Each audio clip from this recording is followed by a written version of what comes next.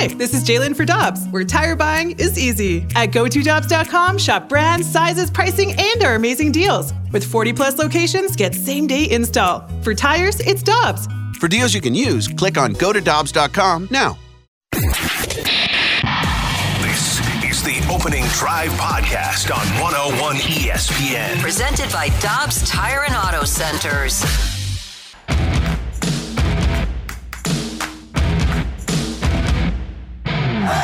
Guess what day it is? It's Friday, gotta get down on Friday. Everybody's looking forward to the weekend, Friday.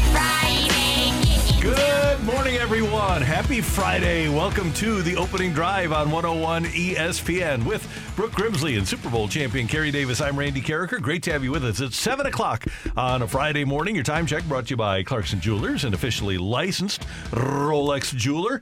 The Blues open up their home season tomorrow night at Enterprise Center. Hope you're having a great weekend. Brooke, good morning. How you doing? I'm doing great. It's Friday. It is. Yeah. I'm I've excited. had such a long week. I'm worn out.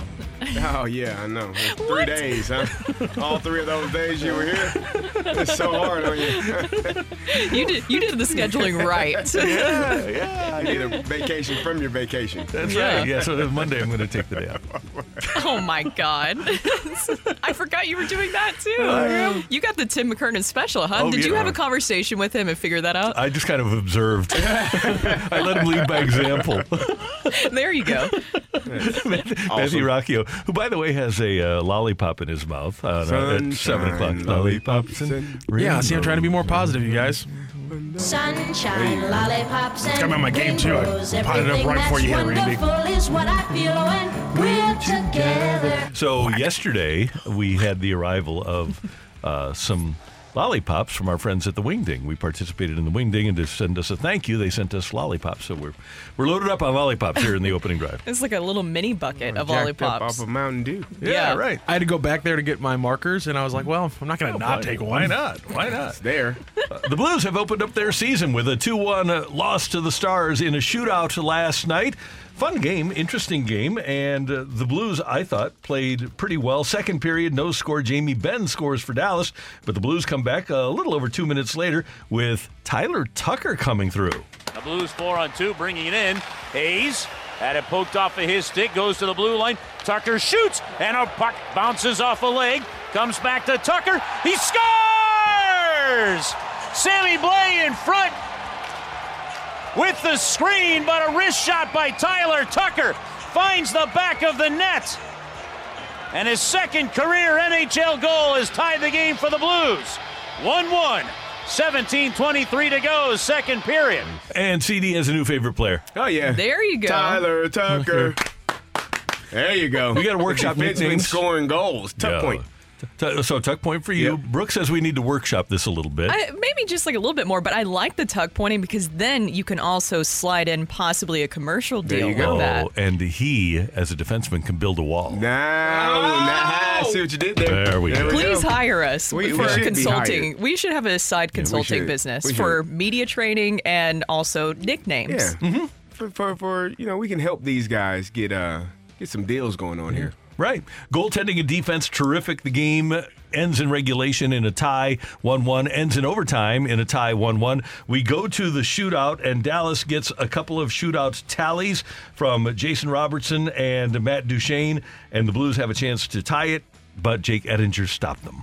And Jordan Kyrou skates it in right down the middle. Deke shoots, and then he lost the handle, never got the shot away. A wasted attempt, and the St. Louis Blues fall in the shootout to the Dallas Stars.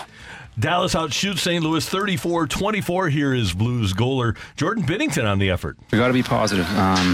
We've had a great training camp, a couple weeks here, and we played well, played hard, and played a good team. We had a couple good chances. Their goalie played well too, and it was a good hockey game.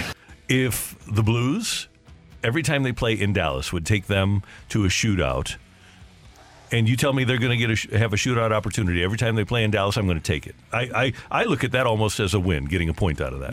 They played really well. Jordan Bennington played outstanding. I thought he played fantastic.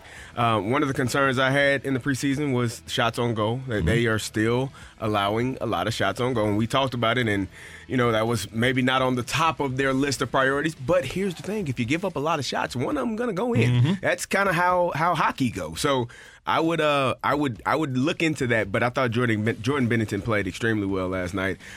Made some really, really nice saves, and unfortunately the Blues couldn't get enough in. The power play couldn't get any in. Didn't get any shots on goal the first couple of them. So, looking forward to some things you got to figure out and correct. That might be a couple of things you can look at and say we can be better in these areas. We probably win that game. Jordan Binnington just carried them in that entire game. The fact that they were able to keep hanging around, you're talking about how much they were outshot by. The fact that they were able to hang around with the Dallas Stars, we know how good this team is. We know a lot of the national pundits have the Dallas Stars to do really well this season, and the Blues were hanging around with them. Jordan Binnington was the reason for that. I also looked at some of the other things. I think we kind of see defensively what they're trying to do here with Weber and what Berube wants, the way that they were able to kind of nullify the middle of the ice and really just do a great job on the defensive zone of limiting those high danger opportunities. And if you even looked at that Jamie Benn goal, it was kind of fluky, right? Because it bounced off of Tyler Tucker and then the post and then it went in.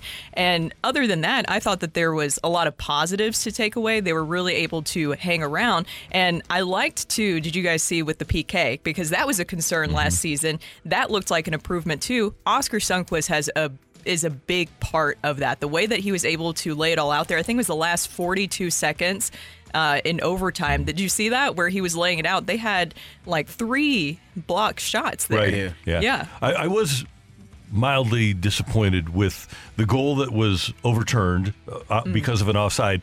I don't know what Colton Parayko was doing, standing between the shooter and there's a guy in the crease right in Binnington's face, and you would think that you would, rather than go for the shooter, that you'd try to clear out the crease. Now, I know Jordan Binnington has that ability to do that himself, but it seems like there should be somebody back there with him, because that guy, inevitably, that's the guy who has the puck bounce off his butt and it goes into the net. Oh, are you saying that you've seen that before? I've seen that before, yeah. I would. With Parayko? Yeah, I've seen that. So sounds you'd familiar. hope that they can get things like that straightened out, but it's only game 1 of 82. Game 2 tomorrow night, Seattle Kraken in town for the Blues home opener. We're going to give you details on what's going to go on tomorrow during the course of this show. Meanwhile, last night, the NLCS was determined.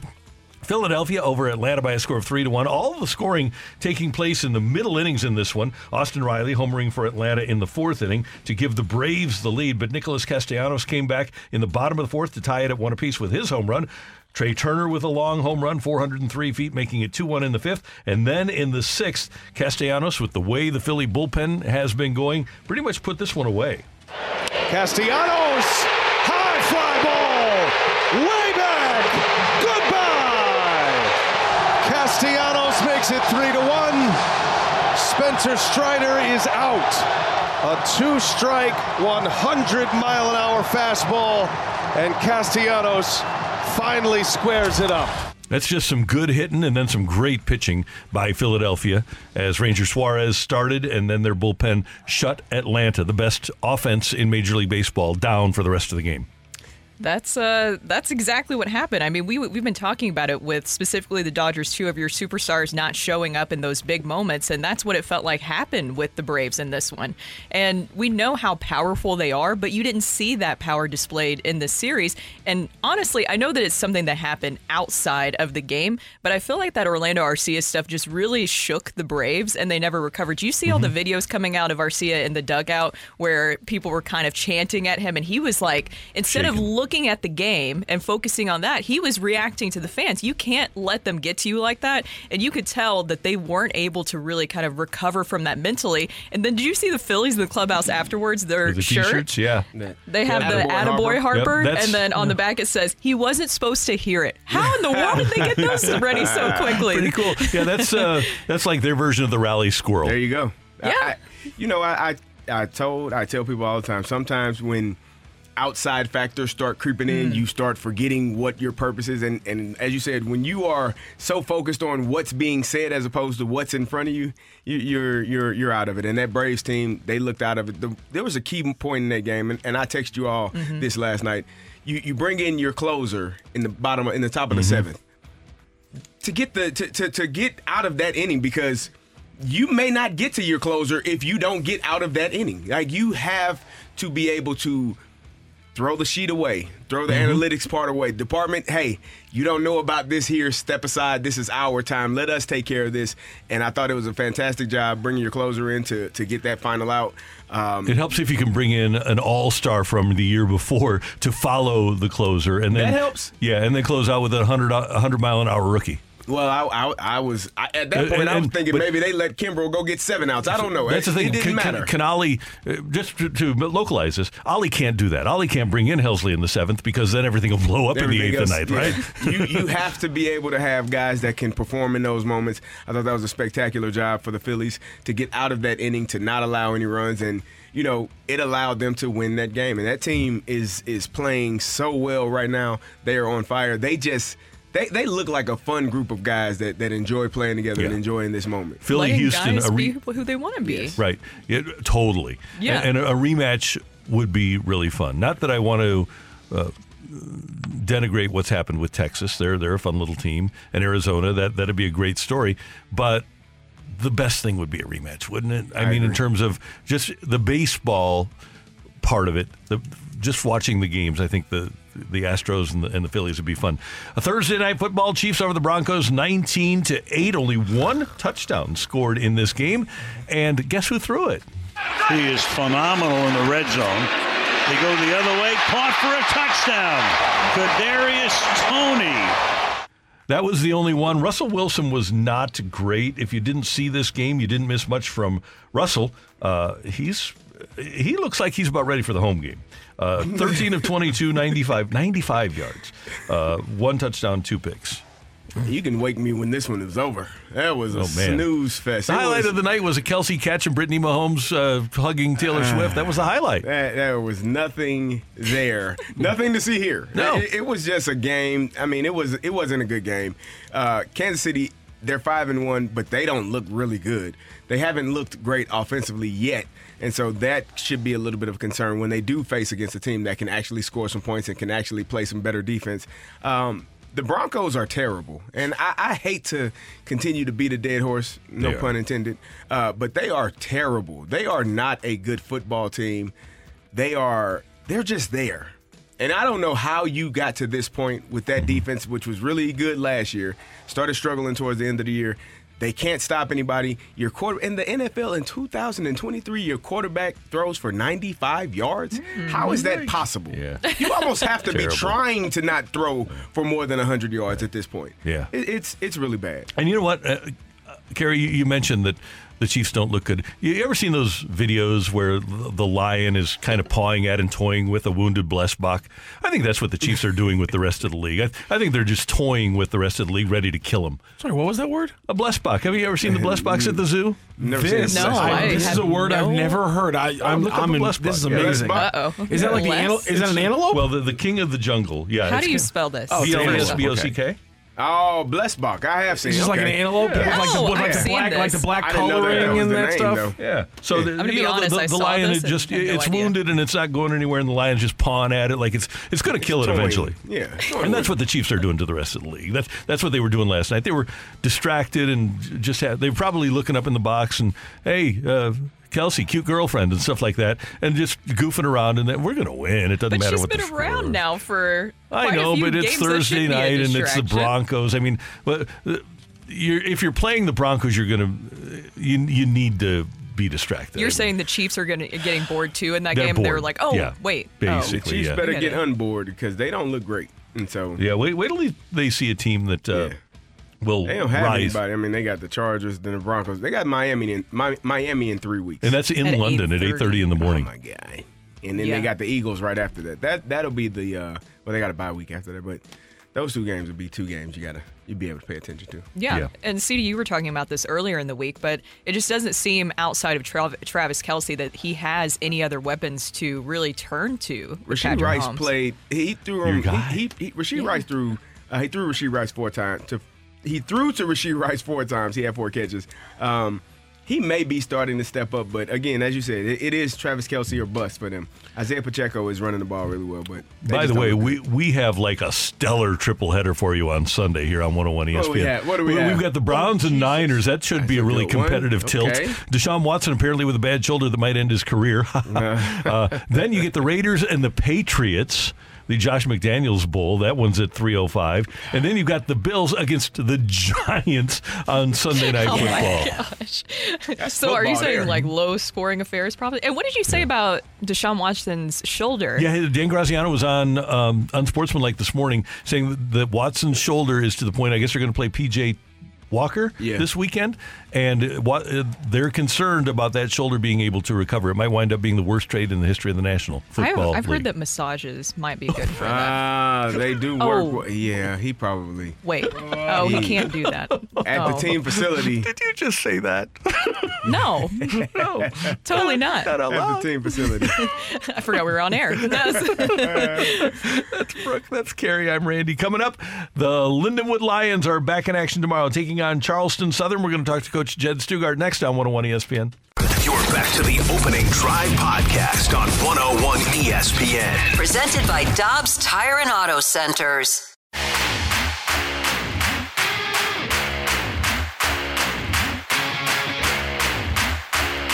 Okay, Brooke, you have to read that text. You open the door, so you have to read the text. Yep. I don't even know what you're talking about, Randy. This is like court. This is like, okay, the witness opened the door. Yep. This is in regards to Deshaun Watson and the shoulder injury. I got to find it real quick. Hold on. He's going to be ruled out for their game Sunday. And Dan Graziano was on Sportsmanlike this morning and said that this could be a lingering problem. This could be an issue that affects Deshaun Watson perhaps for the rest of his career. Yeah, I mean, there's a lot of ways that you can look at that. There's techniques like I'm sure you can go to a physical therapist. I've heard that like getting a massage could help with that. And then somebody texted in and they're just giving helpful advice too. They texted in from the 314 saying, feel bad for Watson about the shoulder. Let's just all hope he gets a happy ending. Yeah. Okay. CD's just over here shaking his head. BLIS, best listeners in sports right there. We appreciate you. Go. Yep. Our studio cam is brought to you by our friends at the Air Alliance team. So if you want to just join us on the YouTube machine, all you need to do is go to youtube.com. Well done. Brooke, you guys are we've got doing the sign behind us, though. We need to get a sign behind you. But if you're on the YouTube, you can watch us. Just type in 101 ESPN STL, find Opening Drive, and you can watch us whenever you want. You can even watch us recorded if you'd so desire. But we are brought to you by the Air Alliance team. So thank you very much for that. Okay, Blues with a 2-1 shootout loss last night. Oh, and by the way, we had trouble connecting with Jed Stugart, the head coach of Lindenwood. They do play tomorrow afternoon against Charleston Southern, so let's hope that the Lions can come away with a victory. But the Blues come away with a shootout loss to the Dallas Stars. Tyler Tucker, T-squared, T-sizzle, the tuck point. Yeah. We're workshopping this. Yeah. How was this start to the season for you? Yeah, I think so. Obviously, it's not going to be pretty this early. I thought we did some good things. I thought there's things that we could work on. I thought Benner played a real good game. Kept us in. A lot of good scoring chances we let up against, so I think he did a great job there.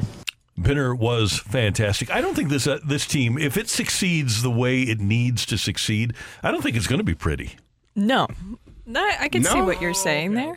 I see what you're saying. Yeah, they're going to, not that they're going to win ugly, but they're going to be a physical team. They aren't going to be the 80s Oilers, or for that matter, they aren't going to be the Pittsburgh Penguins with Crosby and Malkin. They're going to be a team that runs the opposition through the boards with their forecheck. Yeah, and that's what I think that you saw. That was the biggest thing is, I know it's just the first game, but seeing at least what they're trying to implement defensively with things and what Weber's bringing to the table, what Berube is wanting more. Obviously, you brought in some heavier guys and bigger guys, some guys who aren't afraid to literally put their body on the line. I think that even though he's a forward, but Oscar Sundqvist, I was so impressed with him all throughout the evening. I mentioned earlier the penalty kill, that last 42 seconds in overtime, the way that he literally was not afraid to just take a shot and was just laying it all out there. That's what you want to see. He was able, well, not just him, but they were able to block 3 shots in that final 42 seconds to really help out Jordan Binnington, because Jordan Binnington was doing everything that you needed early on. He had 20 saves in just the first 2 periods. It was not easy for him, but he really gave them the momentum to be able to try to at least stay in the game and come away with a point.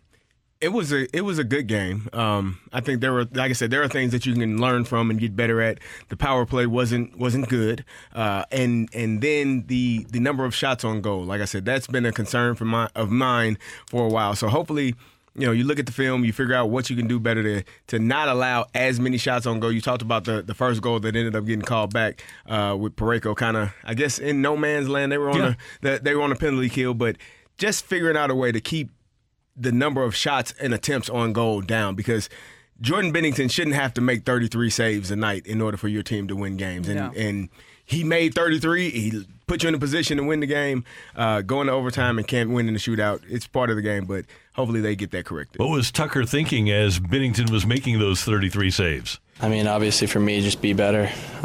This shouldn't be happening. Learn from them, try and limit them.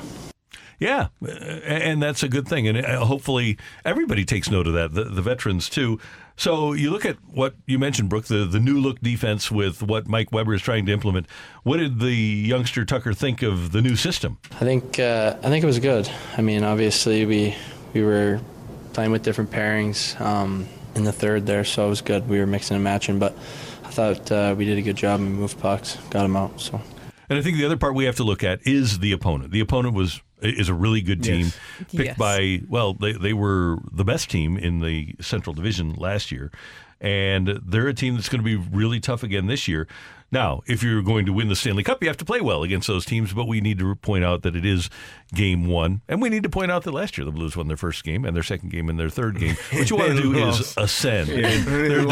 There's a spot to work from here. We know where we're working from to try to rise up and peak at game 83. I thought it was interesting. We've talked so much about the athletic writers, not Jeremy Rutherford, but the other national writers and what they're saying about the Blues. One of the things that I saw prediction-wise they had is that the Blues will not start out the season with any sort of winning or losing streak. They'll just kind of be there, essentially. Somebody said they won't win or lose more than 2 in a row for the first, 2 months or whatever. That's exactly what they said. But I think what Tucker said was exactly right. I mean, Jordan Binnington was fantastic, but it cannot be all on him every single game. We've seen that, and that's eventually going to wear him down, and that's not his fault. That's more of what the guys are doing in front of him. But I think that there was some positives to take away from Weber and what he's trying to implement there. I think if you also look at the way that they're able to nullify the middle of the ice, I mentioned that. Yeah. Also, great job on the defensive zone and limiting those high-danger opportunities. And then you also saw the defensemen, Tucker included, just getting more involved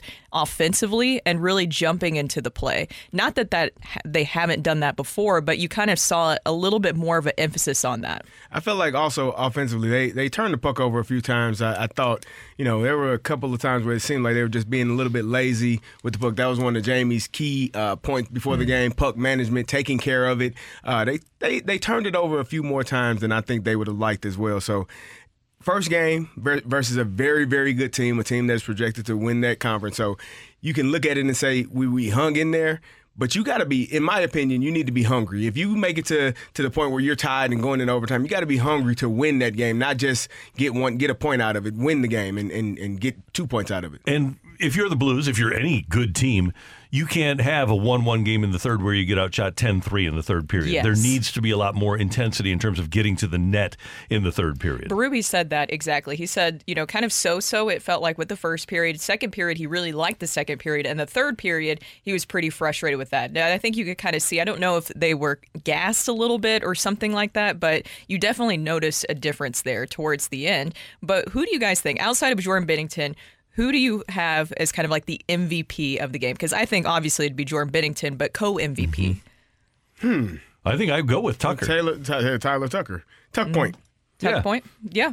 Yeah. It felt like he gained more confidence throughout the game. I think he's going to get better and better as he gets more opportunities. And, if he's able to score, able to play defense well, he's going to get – I think he'll end up getting more time on ice. Will he make it to that top 4 defenseman? I don't know. Maybe it will take an injury or someone just really stinking it up. But I like what he did yesterday. I would like to see more of it. Yeah, I agree. Jacob Vrana played. I liked him as well. Yeah, 11-23. He only had one shot on goal. We were talking about when we came in about Jordan Kyrou, and Kyrou led the club with 6 shots on goal. It sure didn't feel like it. Didn't seem like it at all. Yeah. No. I missed those. In 15 minutes, he had. Hold on, I was wrong there. No, Kyrou had 6 shots on goal. Yeah, in 18-19. So it just didn't feel that. I'm with you guys. It didn't feel like he was as noticeable, but clearly he was getting the puck to the net. And I'm just trying not to.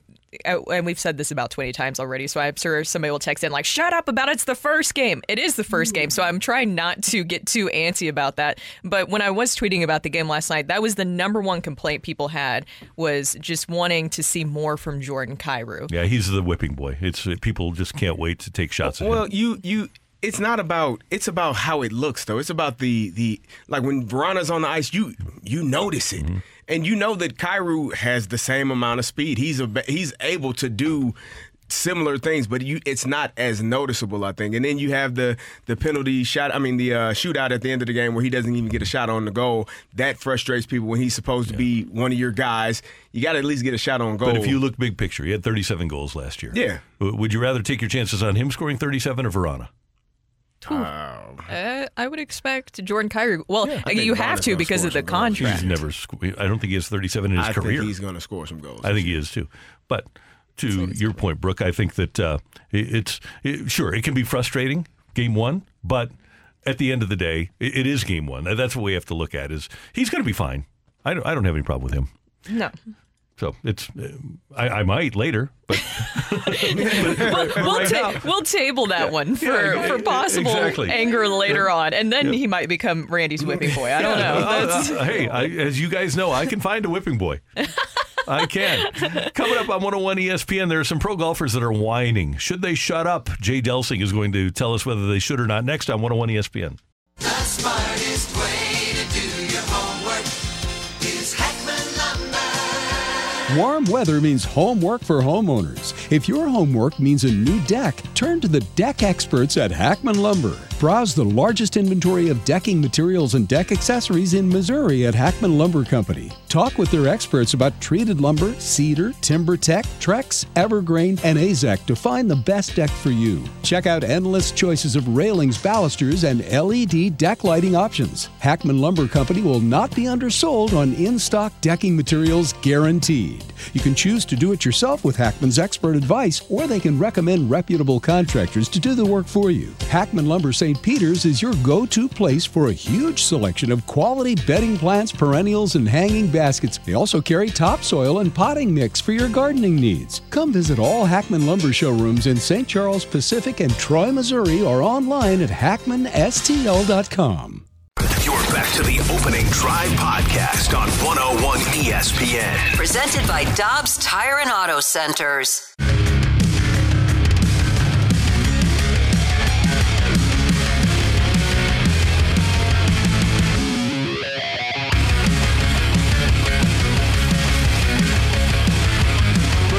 Kerry Davis, Randy Carricker, the Opening Drive, 101 ESPN, and it is Friday the 13th. Happy Friday the 13th, kids. I don't like that. I don't think our phone's working. Did somebody walk under a ladder this morning? I did. Did a black cat walk in front of you? Not me. We have a black I'm not cat in our neighborhood. superstitious. You're not? Just a little stitious? Yeah, a little stitious. So not super though. Okay, tell us about the black cat in your neighborhood. We have my fiance and I call it Murder Kitty. So it's like it's a house like a few down, and it's outside. It's very cute. I want to pet it, but it is very focused on killing things. So then in front of the house, it will always have kind of either a bunny or a squirrel, and we call it Murder Kitty. And every time we go walk Stevie, our dog, it just screams at it, basically. Like it's like the cat Murder Kitty just screams at Stevie. Okay. And we're like, it's so cute. I want to pet it, but I think it just likes to kill things. Well, Murder Kitty. Probably hungry. I think it just does it for fun, honestly. Oh, okay. That's Yeah. a gateway. That's a real problem. Yeah. It doesn't eat it, it just murders it and walks away. Because it does. It will just, if you walk by the house, there will just be like a dead bunny that it just killed or a dead squirrel. So it's not hungry. It just does it for sport. For the thrill of it. Yeah. Very interesting. So anyway, it is Friday the 13th, and you heard Jed Stugart didn't answer his phone. Jay Delsing didn't answer his either, so I don't know what's going on with people. But I will tell you that Bryson DeChambeau is upset because he left for LIV, and they said, hey, leave for LIV. You might not be able to play in the majors forever. Well, the official World Golf Rankings determined on Tuesday of this week that players in LIV can't earn World Golf Rankings points. And Bryson DeChambeau is upset with that, and he said, hey, we're some of the best golfers in the world. The problem, Bryson, is that you knew what was going on when you left the PGA Tour. And guys, I don't have any sympathy for these guys. They left for the money. If they wanted the money and the glory, they could have stayed on the PGA Tour. Well, you sold the glory for the money when you went to the LIV Tour. We used to have a saying in Pittsburgh, and everyone kind of knew it. It was either you can win championships or you can get paid, but you probably can't do both. And so that's kind of where they are, the LIV players. You can get paid or you can win championships, but you probably can't do both. And they chose to get paid, and now they won't be able to be a part of some of the championships that's what they play golf for. Or at least that's what we thought. They went to go get the money, but you have to understand, if they told you probably won't be able to do this and you took the money anyways, that sounds like a you problem. And now it sounds like you're frustrated because you can't get both when they told you probably won't get both. I feel like they've been able to still get most of the glory and the things that they've wanted up until this point, right? Which is probably why they still feel like they should be entitled to that. Yeah. And you will see Koepka for the foreseeable future. You'll see Dustin Johnson for the foreseeable future. You'll see Cam Smith for the foreseeable future. The longest anyone is set up to play in all the majors is 2027. But again, if they want to, they need to, I think, have a mea culpa if they really want to come back and play in the majors, and they have to return to the PGA Tour. And as you mentioned, CD, give up the money, because, like you said, you can't have both. It's weird for me to think about why these players can't figure that out. Which would you rather have? Oh, I think I would rather play against the best, and I would rather have the glory, because if I'm good enough to have a major exemption, I'm set. Right. If I have $30 million rather than $230 million, I'm good. Mm-hmm. I'm smart enough to handle that. Okay. How about you? I'm probably going to. You take the money? Yeah. Here's the thing about and Tiger. It is a lot of money. Tiger mentioned this. If you go to LIV, you really didn't want to compete. Yeah, that may be it as well. I mean, and some of those guys, like you said, some of those guys didn't have to take that money, but some of them felt like that was a better option for them, and you deal with it. It is what it is. But I don't think you can complain on the back end with frustration, saying, "Hey, we're not allowed to do this." Well, you knew that going in that was a possibility, and now that someone is holding you accountable for your decision, you're frustrated. That's how life is. That's something that young people have to learn at an early age. If you make a decision, you're accountable for that decision, and whatever happens after that is what takes place. And these guys are grown men. I was going to say grown men. So they never learned that lesson as Exactly. a young man. Somebody texted in from the 217. All the golfers that went to LIV sound like people who were never told no when they were growing up. Yeah, probably. That's exactly what it sounds like. Play for like. Coach Davis. I tell you what, I don't mind telling people no. Often. It helps you grow. It helps you mature. And turn into not a Karen, Yes. which we have a lot of Karens out in the world. You don't expect things. You aren't entitled. You understand that you have to work for everything. And when you make a decision, there are consequences for that decision. Exactly. And who do you blame? Who are you mad at? Wow, I took through $200 million and now they want. Well, but if you've never been told no, you're mad at the people that are telling you no. That sounds like a you problem, not a me problem. Exactly. Do you think that any of this has to do with? Did you see that the memo that was sent out by the PGA Tour about they'll be looking at some other investors as well outside of? Well, I think Congress is going to take their. They're going to slap the PGA Tour and live around a little bit. The private investment fund. Yes. I don't think that the Congress ultimately is going to allow that merger to go through. Ooh. Which will cause the PGA Tour to need to find more investors. It's the Opening Drive, 101 ESPN. Coming up, we've got Take It or Leave It. You can get your text into the Air Comfort Service text line, 314-399-9646, 314-399-YO-HO. If you have a Take It or Leave It, send it to us, and we'll put it on the air next on 101 ESPN.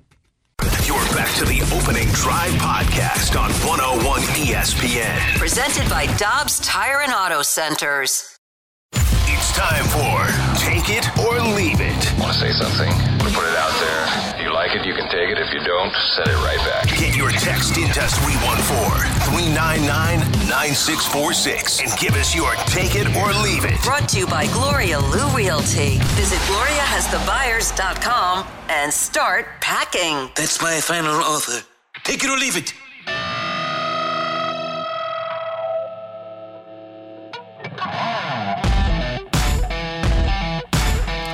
Get your text in now, 314-399-9646, 314-399-YO-HO. Did you guys know that Erin Andrews of Fox has a clothing line of NFL logoed gear? And last night, Taylor Swift wore some of the Erin Andrews clothing, a jacket, into the game.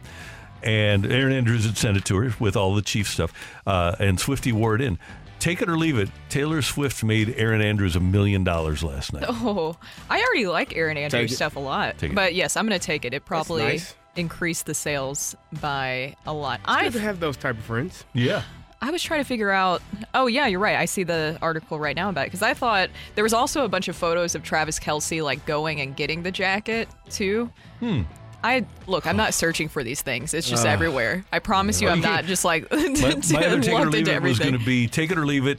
You would have never believed that TMZ would be all over Kansas City. They're probably like, we got to go to Kansas. I'm kidding. I just had to do the Kansas joke. Kansas to Kansas. That's where they're located. That's where they play. Yeah, they're probably just confused as everybody else. But Erin Andrews, the sales are going to go up, so I probably need to go in and get my Tennessee Titans jacket. Yes, you do. Oh, good luck with that. Do you want something too, CD? I'm okay. I don't. We'll get you a Chiefs windbreaker to match T-Swizzle. I'm Taylor Swift out. How many weeks is it now? Take it or leave it. Can it be over? 2, it's like 4. No, it should be over by now. No, I think that they're serious. They're very serious. Taylor Swift has been around for what? Since she was 16? No, it's years. Oh. She's been big. She just happens to be in the NFL right now. She got her start here. I don't know if I've ever told this story on the air, but she came and she performed in our stairwell when she was like 14 years old for our general manager, John Kioski, and our former WIL music director, Danny Montana. And one of them, I won't say which one, said, she's not great. And the other one said, she's great. We're going to put her music on the air right now. They put her music on the air at 14, first station in the country to do so. And it just took off. And we've got a thing right outside our I've seen it all thank the time. you from Taylor Swift, a picture. So she comes in about a year later, and John Kioski's at one end of the hall. She's at the other end of the hall. And she's like 15 or 16. And she runs down the hall and gives John Kioski a big hug and thanks him for being the first stations to put her on the air. That's awesome. That's so nice. Yeah, very nice. So very sweet. That is. So I'm looking at this schedule of games for this weekend. The Bears take on the Vikings at home. Take it or leave it, you get 25 points scored total in that game. Bears-Vikings? Yeah. No Justin Jefferson. I'll take it. The Bears are the Bears. 14-13. You know that 14-10. Justin Fields is tied for second in the league in touchdown passes. I'm going to leave it. Here's the thing, Randy. He threw 10 passes, I believe, to DJ Moore last week. 7 of them were hitches, 3 of them were goes. I think an NFL cornerback and a defensive coordinator can stop that. I think. Just get the ball into the guy's hands. Well, but the hitches were the defensive back for the Commanders literally whiffed on trying to knock the ball down 3 times, and he got 30, 40 yards. Yeah, so then I'll definitely leave it because Minnesota's not going to stop him. Oh, well, okay. Well, you got a point there. Did you see, by the way, it's unbelievable to me, the leaders for touchdown passes in the National Football League? No surprise for the top guys. Okay, let me get to touchdown passes here. Okay, so with 13 touchdown passes, Kirk Cousins leads the way. Russell Wilson has 12. He's second in the league. That's after last night. That's then Mahomes. 2 wins between them. Mahomes and Josh Allen and Tua. And also there is Justin Fields. Crazy. That's like 3 wins between those guys. Yeah, not great. Well, you just mentioned there a guy that I want to talk about. Take it or leave it, guys. The Broncos should just bench Russell Wilson for the rest of the season. Trade whatever players that you can before the trade deadline, and just completely hit the reset button. I'm gonna leave it. They're not gonna. They won't bench him. They'll trade him, move him. Who's going to trade for him? I don't know. That's a great question. Where does Russell Wilson go from here? Where's Sierra from? Atlanta, Georgia. Atlanta. So there you go. He goes to Atlanta.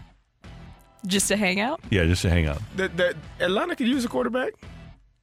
They could use one. They would want one that's better than Desmond Ridder. He's better. Is Russell? Let me ask you, is Russell still a future Hall of Famer? He was on the borderline. He's never been an MVP. He was on the cusp of being a Hall of Famer prior to leaving Seattle. Right. These last 2 years have not done great for him. Quarterback that starts 2 Super Bowls and wins 1. Pretty good. But never got an MVP vote. Right? Was never really, even though he was really, really good, was never considered the best guy in the league. Unfortunate that he was playing with Brady and Manning in the league at the same time. I don't think he is a Hall of Famer. I think that group of voters, I think they'll turn him down. You said something. There's another quarterback that I think kind of fits that mold. That would be Ben Roethlisberger. Been to 2 Super Bowls. Well, he won 2 Super Bowls. That's He's been the to thing. 3. If you win won 2, yeah. Everybody who's ever started 3 Super Bowls is in the Hall of Fame, and the only guy who's won 2 and isn't in the Hall of Fame is Jim Plunkett. Sorry if I messed up a fight question there. Matthew, what do you got for us on the text line? That would be really funny if that just happened. I had a fight question for you that Rock didn't want to use. I thought it was pretty good. Let's use it right now. You going to use it? How do you know I'm not using it? I don't know. I know when I gave it to you, you looked at me like I was crazy. How do you know I just didn't put it in my pocket? All right. Maybe just for later. By the way, I've been getting some trivia question suggestions from listeners over Twitter. Good. All terrible. Oh my God. I'm so glad. Horrible. I'm so glad. So you bad. all My God. I'm so glad you all get a peek behind the curtain and get to see what we see every day. I appreciate it, shot, but Rock. Go ahead. do a little bit better. Can you give us an example of one? Yeah, who was the first person that Albert Pujols hugged after his 700th home run? That is kind of terrible. Oh, It's a terrible question. That's a terrible question. Somebody just cried because we were all Good like, Lord. If it can't be easily like I'm not saying I want it to be cheatable, but it should be be able to be found with a Google search. That isn't what are the images here? Who is that person? Is that the first person you hugged? Let me go watch the replay. No, come on. It should be a stat. Yeah, it should be. Yeah, exactly. Take it or leave it. The only thing they're serious about is making money, period. I believe he's referring to the Cardinals. Oh, wait. How did we get... Are we sure? Huh? I think I'm going to leave that. Where is this one? They don't say who they're 314? talking about. Yeah. No, it just says no. You think I just omitted it? No, it's the only thing. The only thing they are serious about is making money. Period. Here's the thing: if the They could be talking about the NFL. I mean, they could be He had a Bob talking. Kraft joke before that, man, but that was like 30 minutes ago. If the Cardinals only wanted to make money, they could do what Pittsburgh does and reduce their risk to nothing by just not paying anybody and getting revenue sharing. Didn't you say they were going to win the World Series this year? Yeah, but who? The Pittsburgh Pirates? Yeah. Yeah, but their risk was nothing. Yeah. So anything that they did, exactly. If you're a major league owner and you're only interested in making money, you don't pay anybody. You do what Miami did for years, and you pocket the money. You do what Pittsburgh has done for years, and you pocket the money. There is revenue sharing to be gleaned, and you don't have to pay players. So if you're only interested in making money, why would you present any risk for yourself? That's why they traded for Hall of Famers in their prime, Randy, because they only care about making money because they would sell tickets. They don't want to win baseball games. Got it. Take it or leave it. Odell is the most overrated wide receiver in the league. Everyone praises him and thinks he's great because he made one great catch. Yeah, that's all he did. Kyler's all film room would agree. I think he did have he did have the best first 3 years I think ever until he was recently surpassed by Justin Jefferson. Yes. He was really good for a time period. Did you guys hear Jerry Porter Jr.'s trash talk to him in the end zone when he picked off the pass? Apparently he picked off the pass and just turned to Odell and just goes, "Go home and be a family man." Oh. And I was like, God, that is some Jerry Porter level smack talk right there. Yeah, it happens. You don't like that? What do you It's think life. about that? You like that, Carrie? It's life. Go home and be a family man. By the way, that texter said that they were talking about Swift and Kelsey. Oh, well. That's even more cynical in my opinion. First 3 years for Odell, 91 catches for 1305, 96 for 1450, and 101 for 1367. Then in his fourth year, he caught 25 for 302 and really hasn't been the same since. Take it or leave it. If you just stop talking about Taylor Swift, it will all go away. Take it. Take it think 2 it will times. go Take away. it 10 I don't times. think that's how it Take it works. 50 I don't times. think that's how it works. Take it every time. No? I don't think you can get the whole world to stop talking about it, is the thing. They forget about it. They had Brittany Mahomes on the first thing I see when I open up ESPN and go to the football. Hey, come on. And to just get Jackson Mahomes and we can have a party. Let's see how that goes. I don't think he's allowed to be in the public eye at this moment because of some mistakes that he has made. Oh, yeah. Yeah, some big mistakes. Take it or leave it. Missouri's defense shows up in Lexington this weekend. They win 38-17 and make a statement. Leave it. Yeah. You don't believe that. I don't. You're right. Be honest. I want your honest take on the Missouri. I don't know. I mean, I think defensively they're okay. I think that loss to the Tigers of who did they play last week? LSU. Mm-hmm. They didn't play a lot of Tigers this year. Yeah. They played the Memphis Tigers, LSU Tigers. They don't get Auburn, though. They don't have the Auburn Tigers or Clemson. Okay. Well, thank God we don't get Auburn again because we saw what happened. Had him. Yeah. Just hang on to the darn football. I hate Auburn so much right now. Take it or leave it. Freaking Trey Mason. Take it or leave it. Bennington is a Vesna finalist.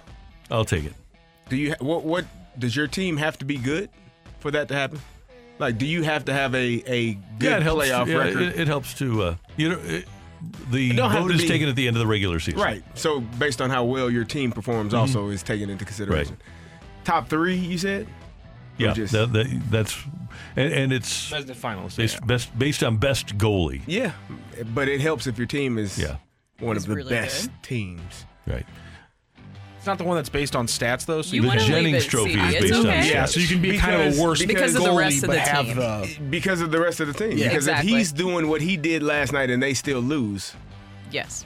I mean, But if I'm he in only agreement. allows one goal in regulation every single game, that's probably not going to happen if you're giving up 34 shots a goal. But yeah, a your game. team still has to win, right? I would In order think. to get that attention, consideration. Okay, I'll take it. And then well, if you go 500 and you only score one goal each game, then your offense is pretty bad. Or you only score 2 goals, even. Take it or leave it. The NHL overtime rules need to be adjusted. There just seems to be no sense of sudden death or urgency they used to have. I'm going to leave that. Wow. you don't like leave it. You like the 3-on-3? Love the 3-on-3. I think do it's too. awesome. Yeah, I like it a lot. I mean, I think everybody maybe has their own tweaks to overtime, so. Yeah, they did. I think that maybe they're referring to the Blues kind of did look pretty exhausted by that point, but I still like that. Yeah. I don't know. I don't have a problem with it. If you have talented players, you can You win a want lot that. of. You want yeah, that. Yeah, you can win a lot of 3-on-3s. I got to read this one for Carrie. Okay. Take it or leave it. Taylor Swift is Delilah to Kelsey Sampson. That is. Did I'm he sorry. cut his hair off? That is a misogynistic story and a did he cut his misogynistic hair text. I'm off? going to say it right now. Did he cut his hair No, off? she's not. She's not going to hurt him. I mean, she's pumping him up. He did get hurt. No, come on. I know. Listen, I Caught a think touchdown pass at 100 receiving yards. I think they are great friends, man. This is a great friendship that is going to last a lifetime. It is awesome. What about love that can last a lifetime? I don't think they'll ever be married. How about that? I'll take that. We are watching the entertainment business at work, and there's nothing wrong with the entertainment business. They're in the business to make money, and they're in the business to entertain people. And a huge number of people are being entertained, and a huge number of young people are being introduced to the National Football League. The NFL loves it. The Taylor Swift loves it because NFL people that might not ordinarily consume her product are being introduced to her. It's very synergistic, and it's brilliant. It is. I mean, it's a great business deal that they got there going there. I don't think it's a.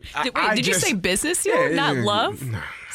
It's just a business deal. There's nothing wrong. I believe in love. It's the entertainment business, and there's nothing wrong with it. Just don't lead me to believe that it's more. Not that I care one way or the other. But has one of them led you to believe that it might be more? No. So don't worry about it then. I Don't worry about it at all. I don't worry about it. I'm not. What they do in their personal time is not. I don't. It is what it is. Coming up on 101 ESPN, what franchise could the Cardinals use as a model to try to return to the top of baseball? That's next on 101 ESPN. You're back to the Opening Drive podcast on 101 ESPN. Presented by Dobbs Tire and Auto Centers. It's the Opening Drive's Fresh Take.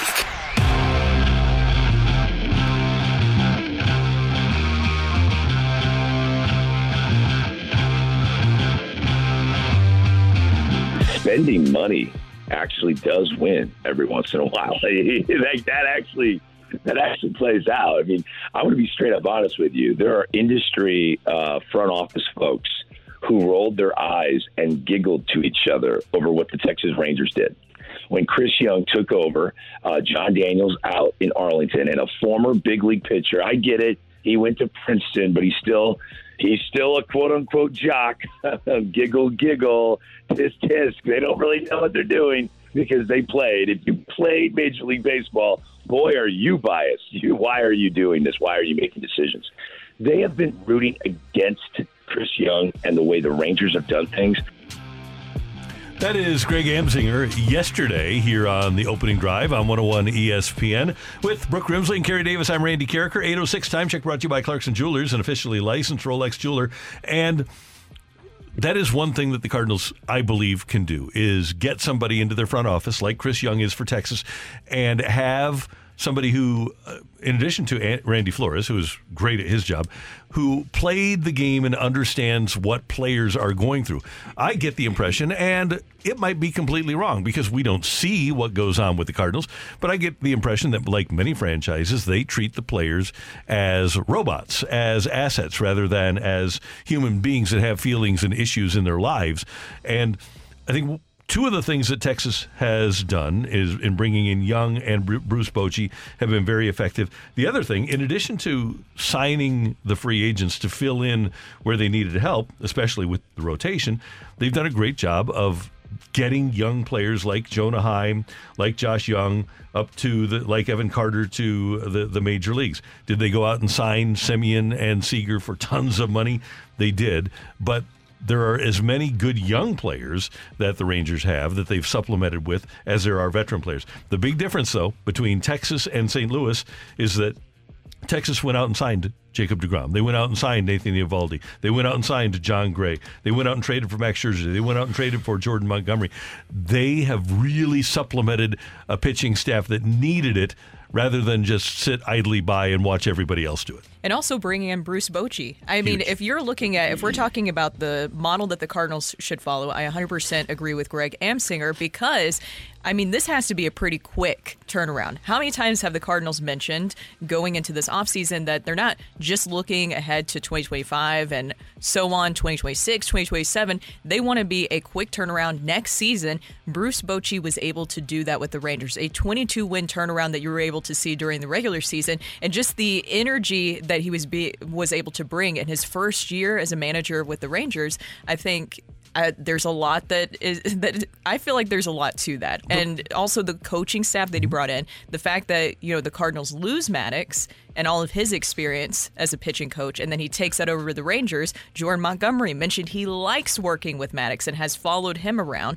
It seems like they know how to push all the right buttons and have been there, done that. That experience has paid off. But Brooke, Bruce Bochy has a job and he's under contract. Where would a team like the Cardinals go get an experienced, people-driven manager?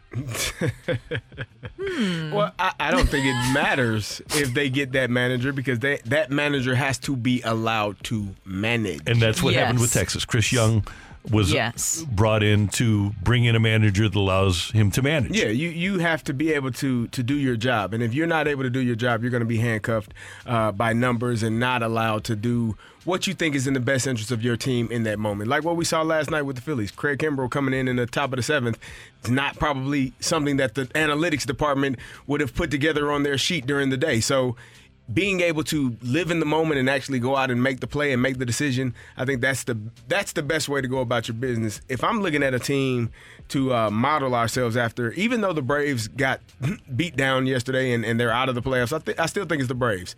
Going out, signing your younger guys to long-term contracts, making sure that they are comfortable, solidified in their roles every single day, having guys play the same position, starting 140, 150 games a year and playing the same position every year, not musical chairs, not coming in deciding, position roulette, figuring out where I'm playing today, picking out of a hat, knowing exactly where I'm going to be, knowing exactly what I'm going to be doing every single day. The Atlanta Braves have been to the playoffs 6 straight years and won a World Series in that time. So that is, I think, the model that you would look at and say that's a pretty good model. And they were 100-game winners the last 2 years. So I don't think that's a bad team to model your franchise after. If you felt like you had time, then the model would be the Houston Astros, who are just smarter than everybody else. They went out and they had the foresight to understand that, hey, not every Latin young player is maxed out at the age of 16. So guys that nobody was – they signed Jose Urquidy to a bonus for $10,000. Their entire starting rotation last year in the World Series was older Latin players that I think the highest bonus they had given one of them was $100,000, and they weren't making any money. But are the Cardinals smart enough to do that? And do they have enough time to do that? No. So I'm going to, because I also don't think that the Cardinals are going to go outside the organization like Texas did for Semien, Seager, Scherzer, et cetera, Jacob deGrom. I agree with you, CD. I think the Cardinals, if they want to get better quickly, and I don't think it can happen next year. I don't think there's enough good starting pitching or pitching available in trade on the market this offseason for the Cardinals to turn it around. And they have to change their bullpen up, too. Need to get 6 new relievers, you think?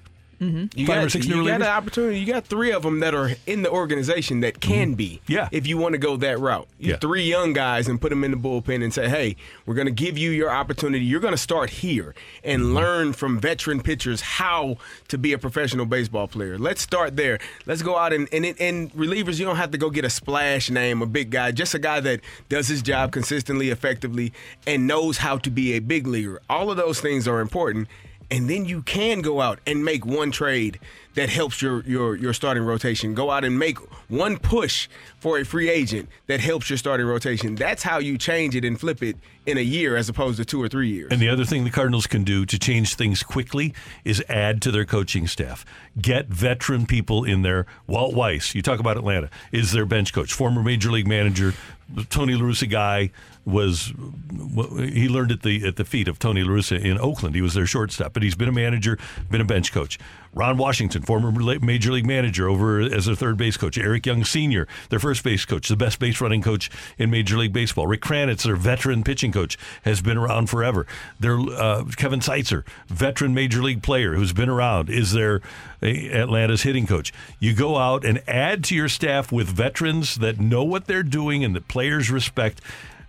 and teach the game quickly. You can teach the game in an offseason and a spring training and make players better than they were last year. There's enough talent there. The talent just needs to be refined. Exactly. And that's what you're supposed to do, right, is maximize your talent that you have. Young, older, veterans, the big personalities, the personalities that are still developing. You should be allowed to, or you should be maximizing every aspect of that, creating a culture where that happens. And not just the coaching staff here. I don't think it would be a bad thing to supplement it and also add what you're talking about, Randy, some experience, but also at the minor league level as well, because someone texted in talking about, yes, getting starting pitching and pitching in general is important, but what about developing too? Developing that pitching for the future, or injuries inevitably happen, where you have some other arms available. And that's why I know that the Rangers spend a lot of money. I would love to see the Cardinals do that. I think that it would just be nice to see some of that. That was some very smart spending that they did. Even though you hated to see that happen to DeGrom, they spent a lot of money. They were still able to really pivot through a lot of things this season. And then you go get Max Scherzer at the trade deadline. Not available for this past series, but will be available hopefully for this next series moving forward. I mean, the way that they were able to really navigate things, I think, one, you can tell that Bruce Bochy was allowed to be a part of those decisions, which is your point, CD, of really making sure that it's a full message that is communicated from the top down, even down to the minor league system. I think that's the most important part. Like the same words, same message, same. We're using the same terms throughout. Like have a cardinal way? Yeah, that's more than just a phrase, right? It should be. This is how we handle our business. These are the things that are expected of you when you make it to the big team, to the big leagues. You are expected to do this, and we're going to teach you how they want to teach you and how they want you to be prepared when you get there. And regardless of what you as a fan think of the manager should be empowered to have a philosophy that is implemented throughout the system. They should be getting into a conference room during the winter warm-up or before spring training starts, every single minor league coach and manager, and Ali Marmol and Blake Ahern should be able to say, okay, here's the way we're going to play baseball in St. Louis. This is the way it's going. Wait, I was like, wait, did they already add a new coaching staff member? What? That man's on the wrong Memphis bench, Randy. Wrong Memphis bench. Sorry. Oh, no. But you're exactly correct. And I think if you want to follow all the models for the teams that are left standing, I think that that's the commonality that you see, is they're letting the managers manage and be a part of the product, not only behind the scenes, but on the field as well. Exactly. That is today's Fresh Take on 101 ESPN. Coming up, Joe Vitale is going to join us. We're going to talk some Blues hockey and other stuff here on 101 ESPN. You're back to the Opening Drive podcast on 101 ESPN. Presented by Dobbs Tire and Auto Centers.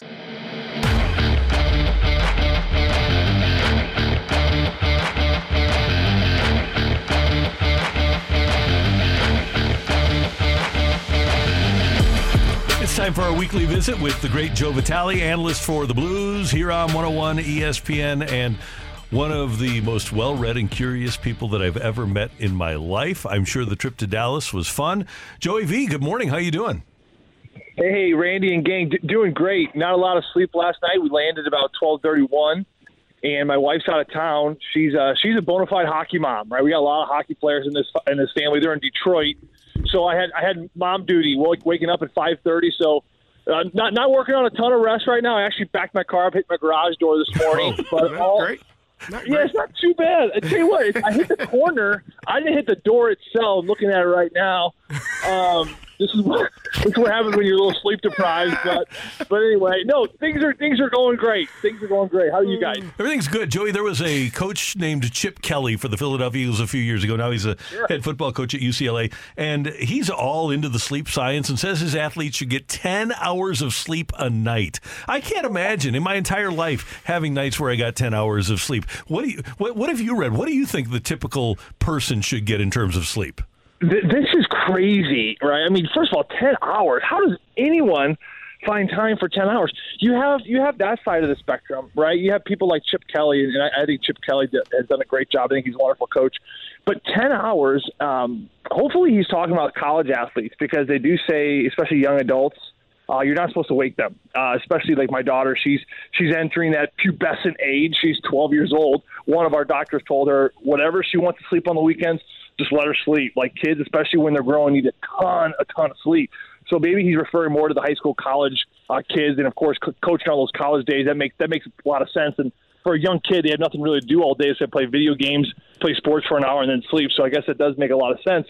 And then you have the flip side, right? Then you have people who argue that how can you possibly be successful, or how can you ever do anything, accomplish that when you're sleeping a third of your life? You know what I mean? If that makes sense. Where if you carve out 8, 16, 24, 8 hours a night, that's a third of the day. That's a third of your life if you put that together. That's the other side. My dad personally, he would sleep, between 5 and 6 hours, and because he went to bed, late around 9 with the kids, but he'd be getting up at 3 o'clock. He'd always stop off at the chapel on the way into the office, and he ran a concrete business. So he put in 12, 13-hour days every day. I never threw a baseball with my dad. I never shot a hockey puck with my dad. He was just a workhorse. So he worked and he slept and he ate, and that's all he really did. So, and then there's definitely that side. So, I don't really know, Randy. I don't know where the line is. I know Thomas Edison. Thomas Edison was one of the famous inventors of all time. I think he, on record, slept about 3 to 4 hours. And when they asked him, they interviewed him about this once, said 3 to 4 hours. Why do you sleep so little? And he said his work pushed him out of bed in the morning. And I think we all could love to have some work or something we do in our life that we all have a hobby or something just like pulls you out of bed. Certainly for Thomas Edison. Creating I don't think he created electricity. I think it was Ben Franklin who invented electricity. But he figured out a light bulb, right? Yeah, light bulb. A light bulb, guys. But Ben Franklin's the one I think credited with inventing electricity. So we'll leave that for him. But Thomas Edison, he only slept 3 to 4 hours. So I don't know. I think he's somewhere in the middle. Hey, Joey, I'm a big fan of Billy Joel, and I heard him say one time that he dreams songs, and he keeps a pad of paper and a pen next to his bed because he doesn't want to forget it. So when he wakes up and he's dreaming a song, he writes it down before he goes back to sleep. Isn't that wild? That is so great, and that is so good. And I'm going to tell you something else to add on to that.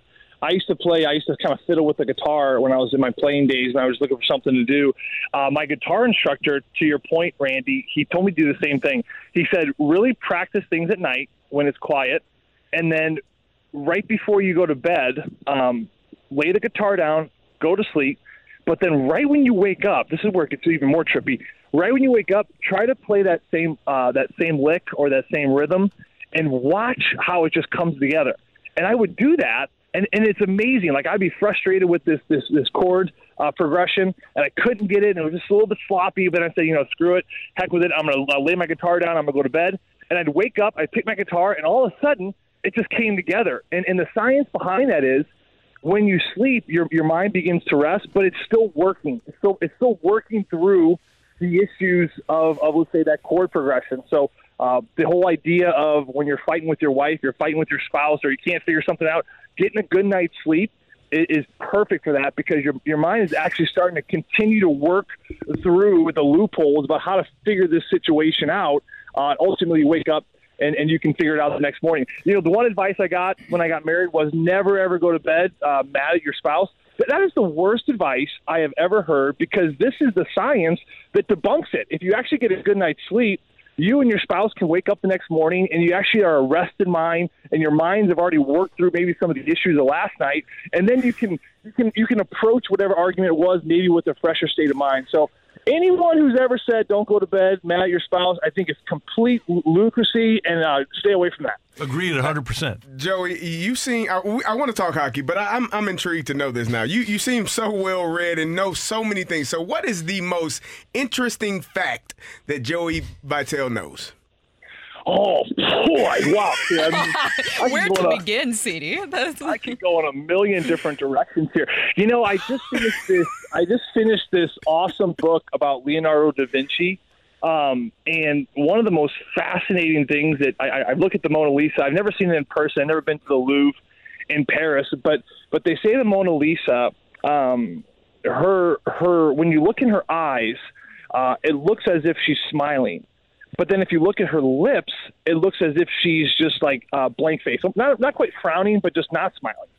And it's one of those really, really crazy optical illusions that really has puzzled painters for so long. So, people think it's the Mona Lisa. It's just a portrait of this lady. I mean, yes, there's a lot of mystery behind it, but what is so special about this? And this is one of the interesting things about Leonardo da Vinci's Mona Lisa, which I just learned. So Leonardo da Vinci, he was also he was kind of a freak. Like, he was really weird. When people died, he cut them open. Like, he wanted to see what was going on in their bodies.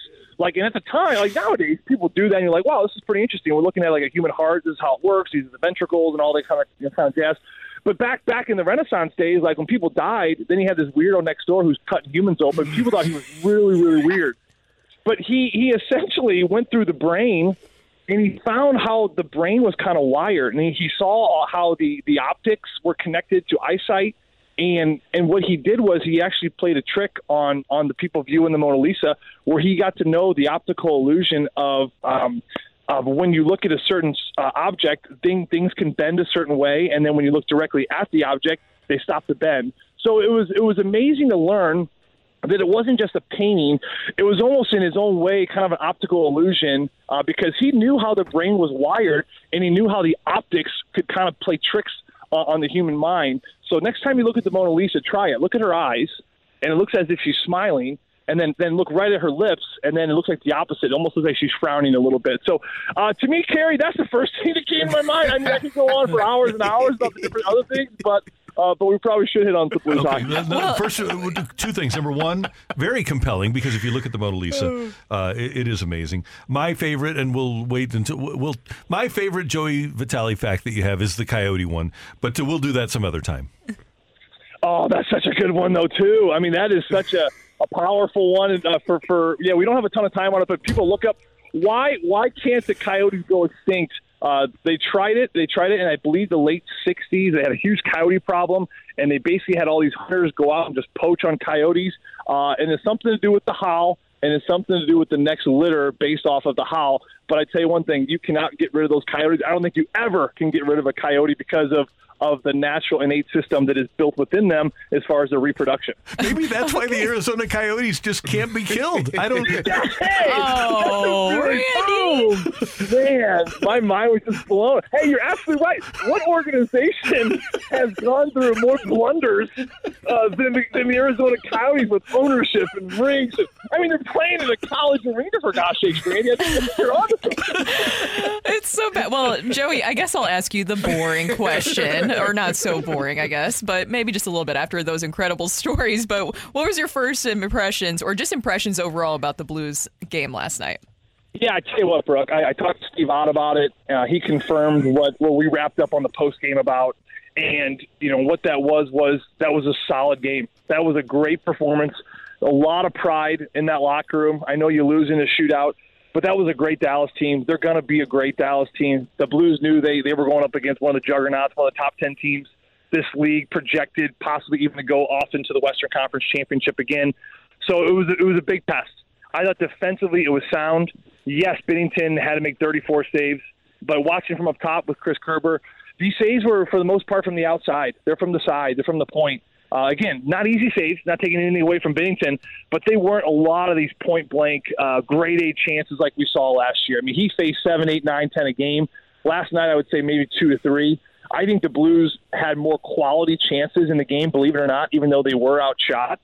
So there was plenty of opportunities for them to win that game. Robert Thomas missed an empty net late in the game. That would have sent the Blues home with 2 points, and the Dallas Stars with 0. That was under 5 seconds to go. I think they could have gone up 3 or 4-0 in the first 7 minutes. I mean, they had those quality chances. Brandon Saad hits the post. Oscar Sundqvist, net firm presence. He missed one barely. So to me, the takeaway is that defensively, they made it a focus. It was great. It was a great focus in preseason. How would it translate to the regular season? It's right there.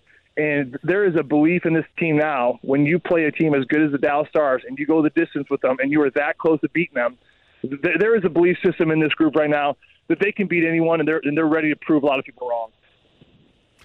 Joey V, tomorrow night, the opener. How excited do you get about the home opener? Not really excited at all, I'll be honest with you. I mean, it's a great game. Looking forward to it, but it's just like any other game to me. I think in some ways for players it's a little overhyped, and sometimes they can get a little bit distracted. But I'm more excited about the early festivities. For all the fans out there, I'm going to be at Union Station with Chris Kerber. We're going to talk to Braden Shen around 4 o'clock, so please bring the kids. It should be great weather tomorrow. Bring the kids. Talking to Braden Shen. Tom Stillman's coming on stage. A couple other special guests, Bernie Federko. So we're going to be kind of hamming it up on stage at Union Station starting at 4, so get down there early. But the Seattle Kraken in town, I tell you what, it's going to be another wonderful game, and it's going to be the first taste and the first look for these Blues fans to see how good this Blues team can play this year. And I think if they can play as defensively savvy as we saw last night and have a full buy-in from this group, which I think they will, this season is going to turn a lot of people on their head. There's going to be a lot of surprise experts, quote-unquote, out there that are going to be shocked what the St. Louis Blues can bring this year. You're the best, Joey V. See you tomorrow. Thank you.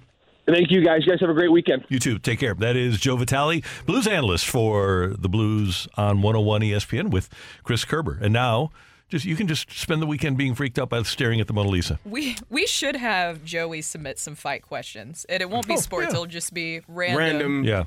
Information. He's great with random information. We do have that. Yeah, we do have a returning fighter coming back for the fight, which is next on 101 ESPN. You're back to the Opening Drive podcast on 101 ESPN. Presented by Dobbs Tire and Auto Centers. Welcome to the fight. In the red corner, Average Joe Listener. And in the blue corner, the undisputed king of morning drive. Please welcome Randy Carricker.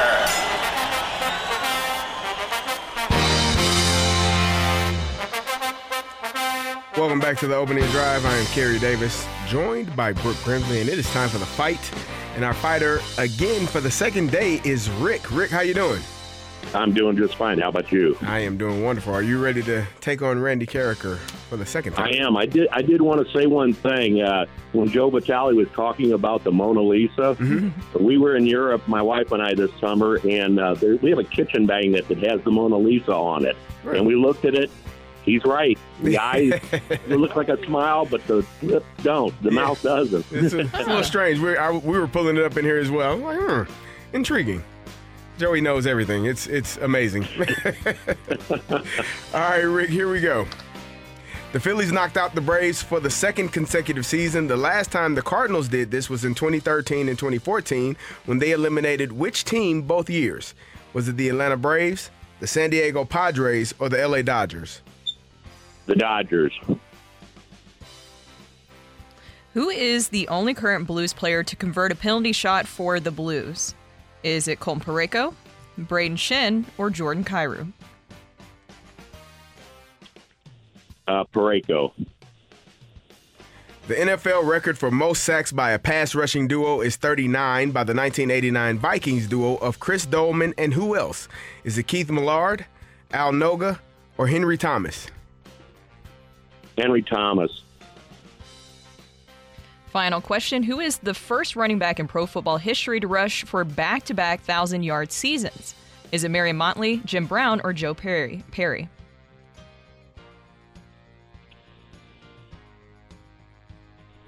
Could you give me the answers again?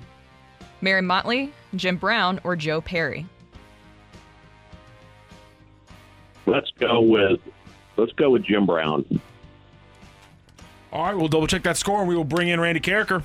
Rick, how you feel?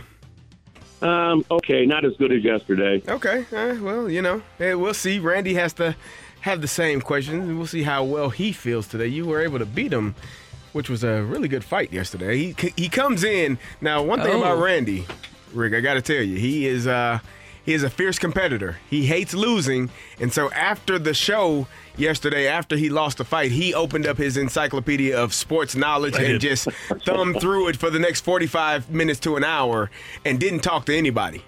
That's just a peek I knew that behind was the curtain. going to happen, yeah. It does. Randy, say hello to Rick again. Rick, good morning. How you doing? Good morning, Randy. How are you? I'm doing great. Thank you so much for listening, and thanks for playing. We appreciate it. You ready? Ready. All right, here we go. The Phillies knocked out the Braves for the second consecutive season. The last time the Cardinals did this was 2013 and 2014 when they eliminated which team both years? These are bad memories for Clayton Kershaw. Although he's got a lot of bad postseason memories, doesn't he? So you think maybe something happens in the playoffs for him. It has to. It has to. It's like the figurine says, choking hazard. Oh, my. So 1 year it was Matt Adams, 1 year it was Matt Carpenter as the Cardinals took care of the Doyers. Not great. In 2013 and 14. Question number 2. Who is the only current Blues player to convert a penalty shot for the Blues?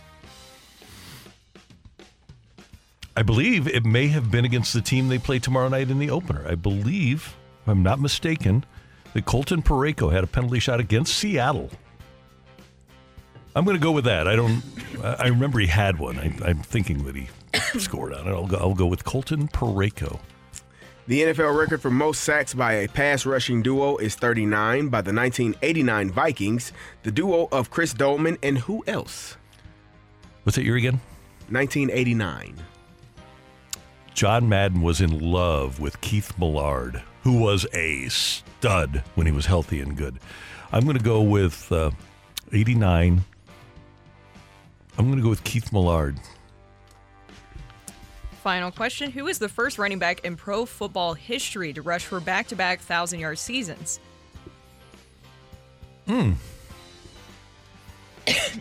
I will do the lifeline here. Okay. Marion Motley, Jim Brown, or Joe Perry? I think I will go with Marion Motley. I think I'll go with Marion Motley. Final answer. Much like yesterday, we have a 3-2 victory in today's fight. It was a close one. Does Rick move on to a Hall of Fame potential appearance against Randy Carricker? Or does Randy bounce back from a bumpy Thursday with a win on Friday and go into the weekend as a victor, as he always loves to do? Ring that bell. The winner and still champion of the fight, Randy Carricker. Just win, baby. Well, Rick, sorry, Randy got you. He beat you 3-2 today.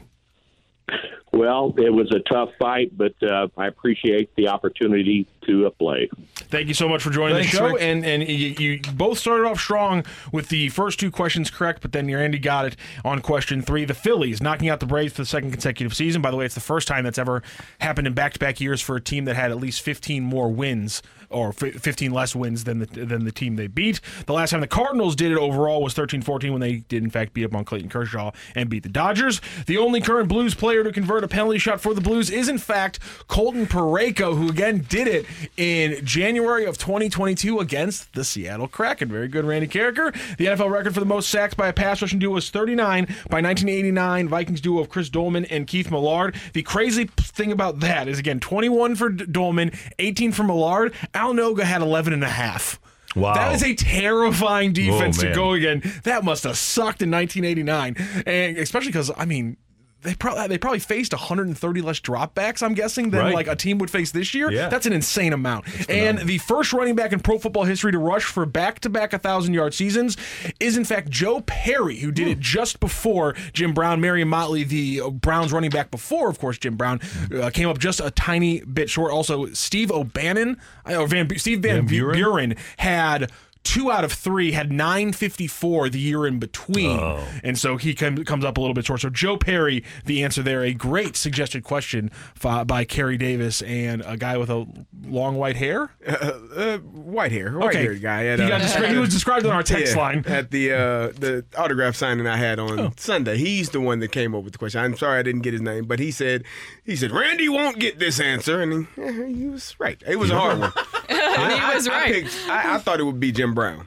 Jim Brown he did it, I guess, like 2 or 3 years later. Yeah, 2 years later he does it. He starts the first of his 2 years in a row. I was thinking Hugh McElhaney. Did McElhaney ever have? That was the reason that I went. I would have taken, if McElhaney would have been one of the answers, I would have gone with McElhaney. Looking at the list right now. He was I'm more not of a seeing Hugh McElhaney on like the leaders in the NFL back then, or who led the league in rushing back then. He had his career high was 916, so he never even had 1,000 yards. Okay. So there you go. Coming up next on 101 ESPN, it is Missouri and Kentucky tomorrow night in Lexington. What does Eli Drinkwitz's team need to do to come away with a victory? We'll hear it next on 101 ESPN.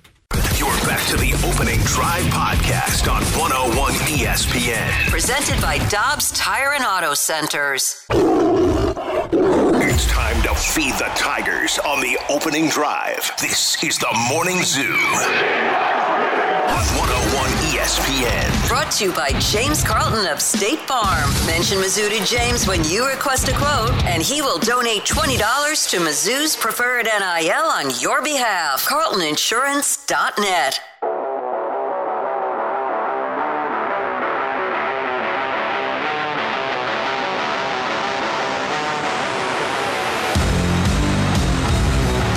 Mizzou and Kentucky lost their first games of the season last week. Missouri falling, of course, to LSU, and Kentucky got drilled by number 1 Georgia 51-13. And it'll be the Tigers and the Wildcats tomorrow night in Lexington, 6:30 on SEC Network. Eli Drinkwitz and his team did not have a great last couple of minutes against LSU. The clock management could have been better. How hard is it to be a head coach and manage the clock? Well, at that level, it's not hard at all. Shouldn't be. So I had an issue last year where our play clock wasn't set right, and we had 4 delay of game penalties. Not my fault, not my team's fault, but just the clock wasn't running properly. So you shouldn't have many issues managing the clock. You should know you got about 8, 9, 10 coaches that can keep you abreast of what's going on, and you as a head coach should know how many timeouts you have, what the play clock is, what the game clock is, and exactly what's going on. And that includes throwing the ball versus running the ball when you have a lead. Yeah, you should know. I mean, sometimes. So that part of it, sometimes you're trying to get the first down. You need the first down. You would rather have the first down than have them call a couple of timeouts and you didn't get any yards. But all in all, you should be aware of how much time is on the clock and game situations. That's your job. That's the job of the head coach. That's part of what led to last week's loss. Now, the defense had a really difficult time handling the running game, specifically the quarterback running, Jaden Daniels of LSU. He just got 10 more yards right now. He did. Tomorrow night, the Tigers are going to take on the 9th leading rusher in the nation. Ray Davis of Kentucky is averaging 7.2 yards per carry. He's rushed for 653 yards and 8 touchdowns. So, Eli Drinkwitz, what are some of the challenges when you face a guy like Ray Davis? Yeah, really good vision and burst. I think he's running faster this year than maybe even he did last year. But he's now playing behind, or is going behind a really good offensive line that has a variety of run schemes. I think one of the things that makes Kentucky a little bit different maybe than they were last year is the amount of variety that they're carrying in the run game. And that's a challenge for you to fit because they have constant shifts, motions, and you're never quite sure where the ball's going to hit. And, even versus Florida, some of the calls early were inside runs that Ray takes off the shelf and ends up forcing a one-on-one tackle and makes that guy miss. So you got to do a really good job of keeping him contained. Yeah, the Tigers will have their hands full because, Brooke, they just aren't a great run-defending team. No, well, you mentioned there what happened with LSU with Daniels and Giddens. It was a 274-yard performance from them. And so when you're looking at that, you're like, there's some issues there that Mizzou's defense is going to have to fix. And you talked about Ray Davis. He is just off to an electrifying start this season. He's rushed 91 times for 653 yards, 8 rushing touchdowns, averaging like 7.2 yards per carry. He's also caught 13 passes for 182 yards and 4 receiving touchdowns.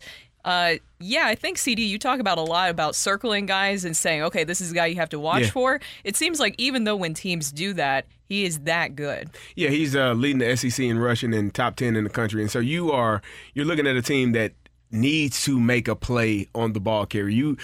I don't know what color helmets they're wearing tomorrow, but if they're wearing gold, you want to, when that film stops, you want to see all gold, all 11 gold helmets in the film and making sure they're surrounding the ball carrier. First guy get to him, wrap him up. Next guy get in there trying to rip the ball out. You have to gang tackle when you're facing an opponent that runs the ball effectively as Kentucky does with Ray Davis. So that to me would be the main point when I'm looking at this film on Saturday and watching this game on Sunday, seeing how well did they tackle the ball carrier, how many people were in the film when the film stopped around the ball carrier. Because if you make the assumption that, oh, we got a guy there, he'll make the tackle. Well, a good running back will make that guy miss. He'll run through an arm tackle, and now what should have been a 3-yard loss turns into an 8-yard gain. And now instead of 2nd and 13, it's 2nd and 2. And now the playbook is completely open for the offense to do whatever they want. So that's going to be one of the key components for this team, for Mizzou on Saturday. Do they gang tackle? Do they get after the ball carrier and get him on the ground? What do you think is the difference? Because Mizzou's rush defense has been pretty good, not giving up a rushing touchdown until Vandy. But then, obviously, we just talked about what happened against LSU. Is that just the difference in the quality of opponent, just getting deeper into SEC play, or was there more things exposed in that LSU game? What Jaden Daniels, when you have a quarterback that can run and pass, it gives you an extra person on the offense of now your running back is not, instead of 6 on 7 as far as, offensive line and tight end and the running back, now you add a blocker because your quarterback is able to do something as well. It makes it harder to decide who are we going to eliminate, how are we going to stop this team when the quarterback can run effectively like Jaden Daniels did last week. It's just hard when you're facing a running quarterback. It just adds that extra element. Is he going to pass it? Is he going to hand the ball off to the running back? Is the running back going to be the lead blocker for him? Are they going to send the running back one way and now he's running the other way? It adds another element for that opposing defense to just really dial in and do their job effectively every single snap. Yeah. Meanwhile, the Tigers have committed 45 penalties this year, and that's one of the high numbers in the nation. Last week, 11 penalties for 63 yards. What is going on there, and what's the importance for Drink in reducing that number? Yeah, I think that's been made aware to our team and a focus for our team starting yesterday. But we got to emphasize it today, and we've got a couple of plans in place in order to do that, to reduce penalties. One of the things that we talked about as a team yesterday is we're at the halfway point of the season, and this is where we're at. And these are the statistics that have to improve in order for us to have the second half of the season that we want to have. And there's only about a dozen teams in the country that have committed more penalties than the University of Missouri. So here's the thing that drives coaches crazy. Pre-snap and post-snap penalties. Pre-snap, offsides, false starts, misalignment, not enough guys, illegal formations. Post-snap penalties, when you are going to pre-snap and post-snap plays, when you are hitting someone after the whistle, when you're doing things that take place, things that happen during the snap, holding, that's a guy got beat, he didn't get the job done. Pass interference, that's a guy gotten beat, he had to grab onto somebody. You can stomach those things, but the pre-snap and post-snap penalties are the things that drive a coach crazy during the games. And Mizzou will have to cut down on those. They'll have to obviously stop Ray Davis, and then Brady Cook and Luther Burden and Cody Schrader are going to have to do their thing. Mizzou is a 2.5-point underdog at Lexington. Last year it was a close game between these two. Came down to an accurate call, but a bad rule that was ultimately changed. What do you think happens tomorrow? I think Mizzou has a really good chance to hang in this game, but it's hard to win in Lexington, and they're a really good team. I would think that Mizzou probably falls here by less than a touchdown, but I think they keep it close. I think it will be really close, too. I think Brady Cook is the X factor there. I think that when Mark Stoops is looking at them, he's looking at Brady Cook, he's looking at Luther Burden. I think that this could be a really close one, too. I don't know. I think the rush defense is concerning to me because of how talented Ray Davis is, so I have to agree. I think that Kentucky will win, but it will be really, really close. For me, I think Mizzou, if you score touchdowns, you put points on the board. If you are able to score, you can begin to eliminate the running game of the opposing team. If you put a couple of touchdowns on the board, a team gets down 14-0, they're less likely to run the ball, and it puts the game more at your advantage. Score touchdowns, eliminate the penalties and not have the mistakes, take care of the football, and then you can eliminate, like I said, the opposing team's offense with your team's offense if you put points on the board. And if Mizzou wins, they're bowl eligible. Nice. Oh. Oh, yeah. Why does he not like going to bowl games? He doesn't like positive energy in the atmosphere. Oh no, he does not. The secret is got a hold of him. He liked 1984 to 1997 apparently. How did that go? It doesn't mean it was anything. 13 straight losing seasons where you didn't go to bowl games. Going to a bowl doesn't mean anything. It's a start. It means you won 2 games against legitimate competition. That means Mizzou won 2 games against legitimate competition at this point. 90% of college football So still you don't plays think 4 Kansas State was patsies. any good, huh? Yeah, you had You a didn't like slightly that one. more You- difficult you schedule just this hate year. winning. I don't hate winning. He hates So you positivity. would Randy. preferred the team that lost 77-0 to Oklahoma. No, apparently. I would prefer to root for a college football team that considered 8 wins a good season and not 6. Well, you should find another team to root for then, because the Illinois problem. and Mizzou, Yeah. 8 wins. Man, if we get 8 That's wins, our benchmark, Carey. we're dancing. That's the bar from now on. And also, it's Illinois not. got so Changing it. close last year. Yeah. It isn't. It won't. We're changing it. Okay, We don't just go to bowl games around here. 6 is normal, 8 is good. 8 or 9. 8 is great. Can I just move it about? Can I just move the bar up to 7, please? Well, you can do whatever you want to do, you're Rob. still going to a bowl game. Better be able to beat Kentucky on the road. 7-5. You get upgraded. You get upgraded out of the Liberty Bowl. Also, does that 7 help you with that? 7 is when my bet clears. Oh, okay. 7. Okay. There you go. All right. There we go. Over 6.5, baby. Let's go. Coming up, a rush hour reset on 101 ESPN. You're back to the Opening Drive podcast on 101 ESPN. Presented by Dobbs Tire and Auto Centers. We're recapping the biggest sports stories of the day on the Opening Drive with a Rush Hour Reset.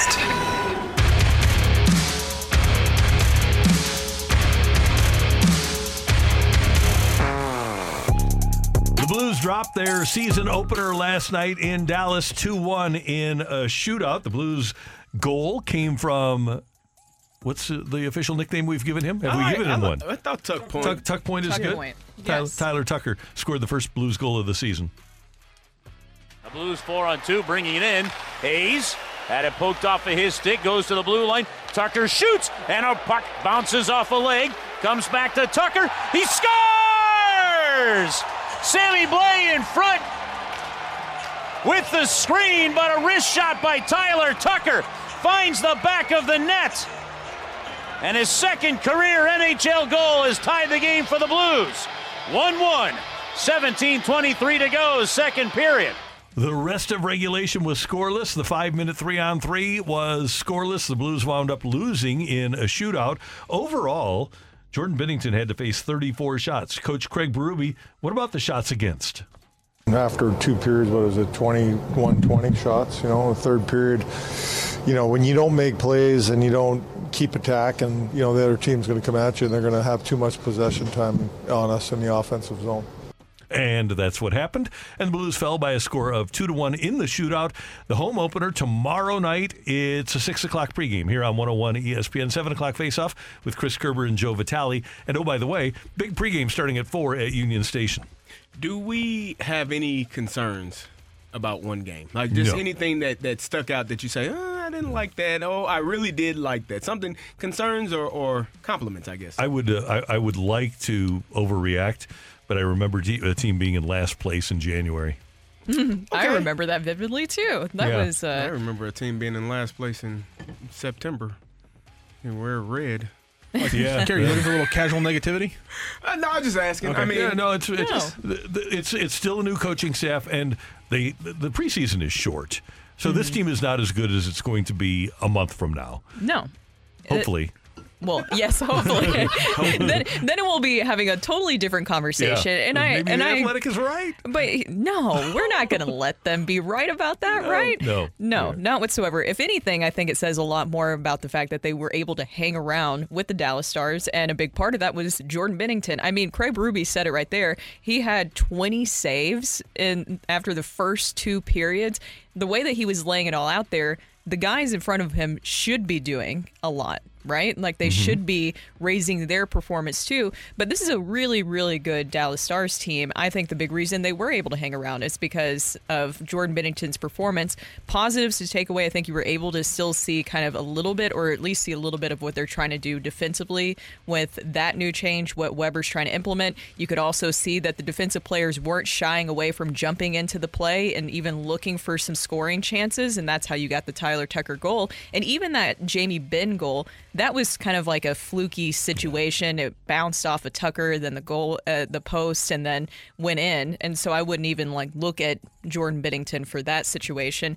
And then the last 42 seconds, the penalty kill, that impressed me a lot. That was something that I wanted to see improve going into the season. I hope that that continues to grow. I think Oscar Sundqvist is a big part of that. To me, my favorites of the evening were Jordan Binnington, Tyler Tucker, and then Oscar Sundqvist. I could notice Oscar Sundqvist out there, even in his minutes, but the way that he was able to really just quite literally lay it all out there, that's what you want. That's why Craig Berube wanted him back. That was so good on the Blues to bring him back. He's a physical player, and he's not afraid. He's a gritty player, and it felt like that was missing last season. Good to have him back. The National League Championship Series is set. The Philadelphia Phillies eliminated the 104-win Atlanta Braves last night with a 3-1 victory that gave them a 3-1 win in the series. Nicholas Castellanos becoming the first Major League player to have multiple home runs in back-to-back games. What was it like after his second homer? Really cool, man. Really cool. Whenever you see that many people giving you an acknowledgement in a positive favor, I mean, there's not really a lot of words that are going to be able to capture that feeling, but it's special. Did you see his kid in the first row? His 10-year-old. That was his son? Yeah. That was awesome. I did see the kid going crazy in that Castellanos jersey. That was pretty cool. Yeah, it was fun. He was like, whoa. So now it's going to be Philadelphia and Arizona for the National League pennant, and Houston and Texas for the American League. And anything happens in baseball. We've seen it a million times. But the way Philadelphia is going and the fact that they have Wheeler and Nola set up for 1 and 2, and Ranger Suarez has been great so far for Philadelphia. Their pitching is all set up. Man, it's going to be hard to beat them. It's going to be hard to keep them out of the World Series again. Yeah, I agree. I think it will be really exciting just to see how this all plays out. And, I mean, you even think about the Braves. They were tied, right, in Major League Baseball regular season record for home runs hit. And then the Phillies were they out-homered them 11-2 in this series. There's just, like, a lot of things where it just proves to you that postseason is a completely different animal.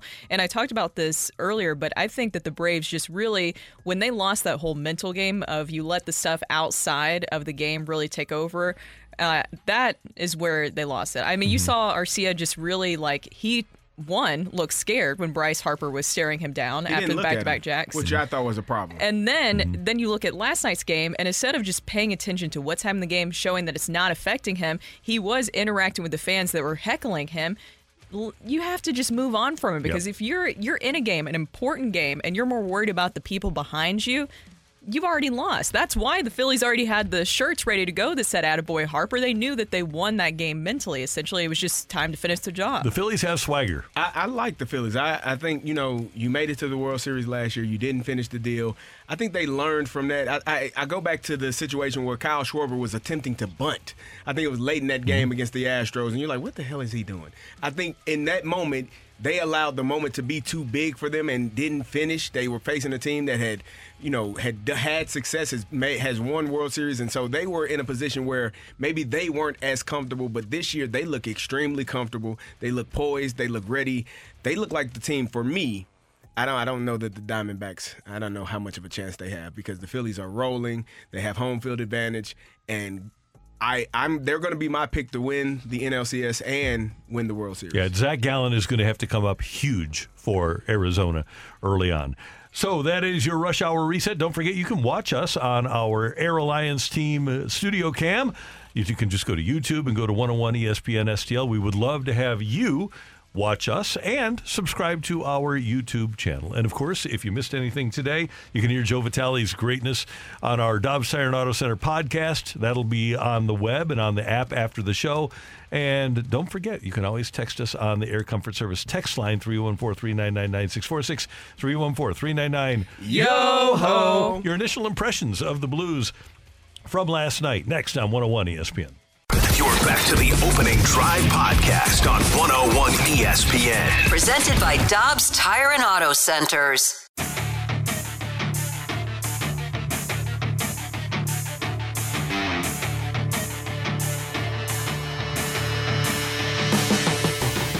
Jordan Kyrou skates it in right down the middle. Deke shoots, and then he lost the handle, never got the shot away. A wasted attempt, and the St. Louis Blues fall in the shootout. I thought both goalies made some real good saves. I thought we played a pretty good, strong 2 periods. The third period, I thought we just kind of laid back a little bit too much. We didn't attack enough and create enough opportunities. But, we battled hard. It was a hard battled game, hard-fought game. You heard Chris Kerber, the voice of the Blues, with Jordan Kyrou's failed shootout attempt, and then head coach Craig Berube last night in a 2-1 overtime shootout loss to the Dallas Stars. Really good team, and I think you need to look globally at this. And we are here focusing on one game, and it is the opener. But as I told you guys earlier, if every trip into Dallas is going to go to a shootout with the Blues this year, I'll take my chances. I don't mind that at all. With the level of talent that the Blues possess, I would, if you tell me every time you go into Dallas this year you're getting a point, I would take it right now. Yeah, I agree, because the Dallas Stars are a really good and talented team. And it's interesting because we already got, a couple texts in that mentioned Jordan Kyrou when people were talking about concerns of what they just saw in this first game. And you keep seeing Jordan Kyrou's name being brought up over and over again.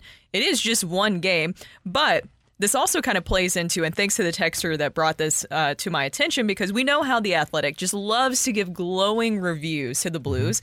And I'm talking about everybody other than, Jeremy Rutherford always does a great job. But your favorite Dom, Randy. Dom Lucian, he's a math guy. Dom who? Your favorite. Sounds like you cursed somebody. Anyways, they just came out with an article saying the NHL Power Rankings, let's overreact after the 3 days of games. So they are saying that they're overreacting, but to find where the Blues are in their Power Rankings, I have to keep scrolling and scrolling and scrolling. Oh. Okay, at 25, here's the Blues, and this is what they have to say. Robert Thomas and Jordan Kyrou stay off track for a second straight season. St. Louis was out-attempted, outshot, outchanced, and controlled less than 40% of the expected goals, while each of them was on the ice against Dallas on Thursday. Was that a overreaction? Yes. Did he say that? What did he say about Kyrou and Thomas again for a whole season? He said that Robert Thomas and Jordan Kyrou stayed off track for a second straight season. Okay, that's all I need to hear. That's that. You know what? His name isn't Dom Lucian. It's Dumb Lucian. And you know what? For The Athletic, to hire him was a dumb decision. He leaves something to be desired. Now, why did you? I would like to have him go further in depth into why he didn't like Jordan Kyrou's 18 minutes and 19 seconds of hockey, in which he led the Blues with 6 shots and was even in the plus-minus department. Braden Shen was a -1. Nobody's complaining about Braden Shen this morning. I think Brandon Saad was a -1. Brandon Saad, as opposed to the Kyrou 6 shots on goal, Brandon Saad didn't have one. I think the when people watch Jordan Kyrou, and this is important to understand, he is expected to be a superstar. And when you are expected to be a superstar, when you're paid handsomely to be the star of a team, there are different rules for you than there are for other people on that team. That there are different expectations for you than that. You can't just be 18 minutes, 6 shots on goal, but was it impactful? Did it lead to anything? Was he involved in something that made it eye-popping and say, okay, yeah, he's there? I think at times yesterday watching Kyrou, it felt like, yeah, he's there, but is he there? So there are different rules. Everyone doesn't play by the same rules when you are expected to be a superstar. My expectation, if I had a bad game, I'm watching someone drive over that was bad. They're going to be stuck there for a while. Oh, yeah. My expectations, the expectations for me in comparison to Hines Ward were drastically different, and that comes with the part of the game. So I think the expectations for Jordan Kyrou are higher, and he has to live up to those expectations and reach the capability that he has. Did you ever get the sense that when Hines Ward or Santonio Holmes were playing, that the other team just didn't want to try? Because it seems to me that the other team's trying to defend against Gordon Kyrou. That goes with it. They are trying. So it seems like there's somebody else on the ice too. Yeah, there are other people on the ice that are they're trying to prevent you from scoring goals. Yeah, but when you are a superstar, that's not supposed to matter. And I truthfully, it doesn't matter what the opposing team every week tries to stop Justin Jefferson. They can't. No. He stopped himself with a hamstring injury. But when you are expected to be a superstar, or you are a superstar, you have that type of. I'm still watching this car over here. The what? They got out. What happened? What happened? Over the, what is that called? It's not, what is a median? It ran over the median? The parking space. The space bumper. Yeah, like the bumper on a parking space at the front. I didn't even see that. Oh, yeah. They were stuck in between two of them. Very and got out. That was intriguing. You're saying they're stuck like Jordan Kyrou last? No, I'm kidding. Brett Hull scored 86 goals in a season, and he still had like 15 games where he didn't score a goal. I'm not going to judge Jordan Kyrou's season on the first game of the season. It's one game. I'm not either, but I'm saying the expectations are greater for certain people than they are for other people. And sometimes those are unreasonable. It might be, but if you are getting paid as one of the top players on a team, your expectations are greater than someone that's not. And that's what I was going to say, is that with the expectations, that's why you got that big contract, right? Robert Thomas and Jordan Kyrou got the big contracts, the Blues signaling that they see them as the future, and also you have them on your top line. So the expectations are going to be really, really heavy for Robert Thomas and Jordan Kyrou this season. I think it feels like Jordan Kyrou even more so because we know the full potential. When he is at his best, we know that he can hang with some of the best guys in the entire league. And so you want to see that on more of a consistent basis. And we didn't see that as times last season, and hopefully we'll see more of that this year. What about the fact that the Blues did allow the 34 shots on goal? And granted, they spent some time in the penalty box, but overall the PK was pretty good. I do think that this system is going to take time to implement. Everybody liked the system last night, but it's going to take time to implement to get them to be a shutdown defense. And as Craig Berube mentioned, too much time in the offensive zone for Dallas. If the Blues are going to play great defense, they have to spend time in the offensive zone. But that was part of the change of the defense, right? They were expected to be in their defensive zone a little bit more time, and the opposing team in their zone more because of the style that they were going to play. I don't have an issue with the time. I have an issue, again, what I said earlier in the preseason, if you're going to give up 34 shots a game, you're probably going to allow more than, one or two past your goaltender. So for me, the number of shots on goal is the more concerning part than the time in the defensive zone. I agree with you. I don't think Jordan Binnington should be expected to do that every single game. And he's very talented, but to put him in that position every single game, we can see how, and we have examples, history of where we've seen it unravel. Absolutely. And he's a guy that likes to face a lot of shots, but at least last night it didn't seem to me that there were a ton of high danger shots. Yes.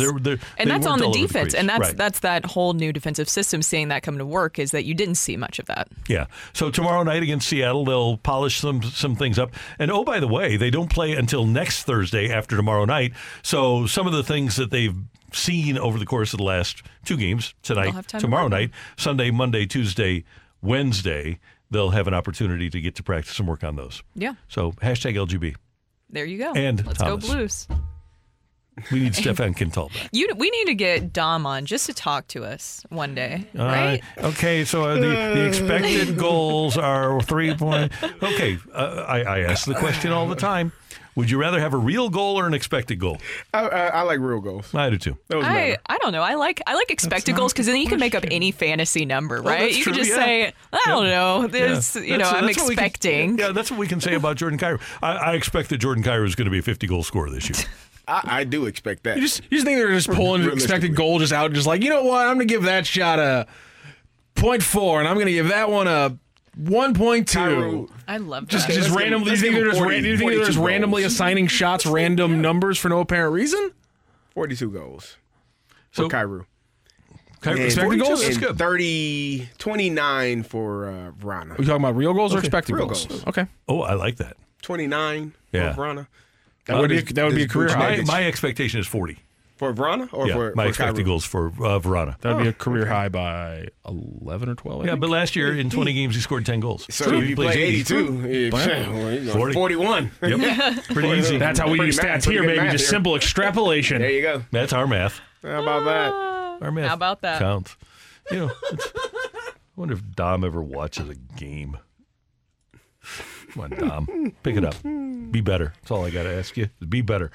Coming up here on 101 ESPN, Controlled Chaos. St. Louis City getting ready as we head towards the playoffs, but getting ready to head down the stretch here. And then we're going to win the MLS Cup. I have a question, though, for Matthew Rocchio. Very serious question. Coming up next on 101 ESPN. You're back to the Opening Drive podcast on 101 ESPN. Presented by Dobbs Tire and Auto Centers. They are playing with house money if they win the first series. That's how I look at it. If they lose the first series, I think that's going to leave a sour taste in everyone's mouth. You're still going to celebrate the great season that they had, but not have a knockout round game at home, then you're not really taking advantage of the home field advantage, right? You're not taking advantage of what you did in the regular season. I think if they get out of the first round and then anything happens, listen, someone can come to City Park, take them to penalties, and they lose. That's not necessarily a disappointment. I mean, it's a disappointment, but it's not necessarily a failure. Those are mutually exclusive at times. They're not always the same. So I just look at it. They win the first series, they get a knockout round game, then they're ultimately playing with house money. And no matter what they do from that point, it's 100% they outkick their coverage and they overachieved, in my opinion. That's Opening Drive contributor Taylor Twellman making his regular appearance on. Is that what you wanted to say to Rock to spark him? Oh, you have something else. Oh, yeah, I do. That wasn't us. He doesn't answer. He didn't come on our show. Oh, he was on. Somebody He was else on Balloon Party with Tim and Jackson. This time on Wednesday because he didn't answer their phone call on Tuesday because I guess his phone just has issues from his hometown. He's angry. Somebody's Oh angry. my gosh. You're mad. So, okay, let me start with this. Has the MLS Cup reached this? Let's start with this. The stupidest trophy in sports is the World Cup, is it not? Oh my God. Like the actual, like the physical It's not trophy a of the cup, competition. It's a globe. Okay. It's not a cup. Okay. It should be a cup. Like the Stanley Cup. The greatest trophy in sports is the Stanley Cup. I do think it's kind of cool. The Lombardi Trophy is just a thing. The Commissioner's Trophy in baseball is just a thing. But the Larry O'Brien Trophy is pretty cool. Has the MLS Cup, just aesthetically, reached the level of being number 2 behind the Stanley Cup in terms of aesthetics? Rock is showing us a picture. It's a pretty cool cup. It is very cool cup. pretty. It's a pretty cool cup. Here's the thing. Looks you're right. futuristic. The World Cup is pretty bad because here's the thing. All around other leagues, including the MLS, they have different things like the Supporters Shield, or they have in England they have the Community Shield, which is a competition you play in, and the literal thing they give you is like a silver plate. And so you gotta be literal when you call something that in soccer. So you're right, the World Cup trophy needs to be worked on. Yeah. It's also really tiny than you think. What about the National Championship Trophy, which I think is The crystal one? that one was a good one. Yeah. I mean, it doesn't. I mean, the crystal football was so much better than the current one. It's not even funny, Carey. Get out of here. Okay, so let's move to Taylor Twellman's comments because I am thrilled by the success of St. Louis City SC this year. Will I be disappointed if they don't win a playoff, their first playoff experience? I would be disappointed, but I would still say that this has been a very successful, wildly successful inaugural season for St. Louis City SC. It'd be a shame to win the first seed in the West and not take advantage of that seed by advancing. But if you don't advance, I still think it's a great year. It is, and nothing will take away from that. They've made history in this inaugural season, and so it wouldn't take away, but yeah, I think it would sting if it didn't pan out exactly, because it feels like they have been kind of in control of their own destiny here towards the end, and we know how talented this group is. So I'm going to bring up the word potential again. You see the potential in this group and what they're able to accomplish in just their inaugural season. Maybe my hopes are just really high, but I feel like I want them to make a deep run.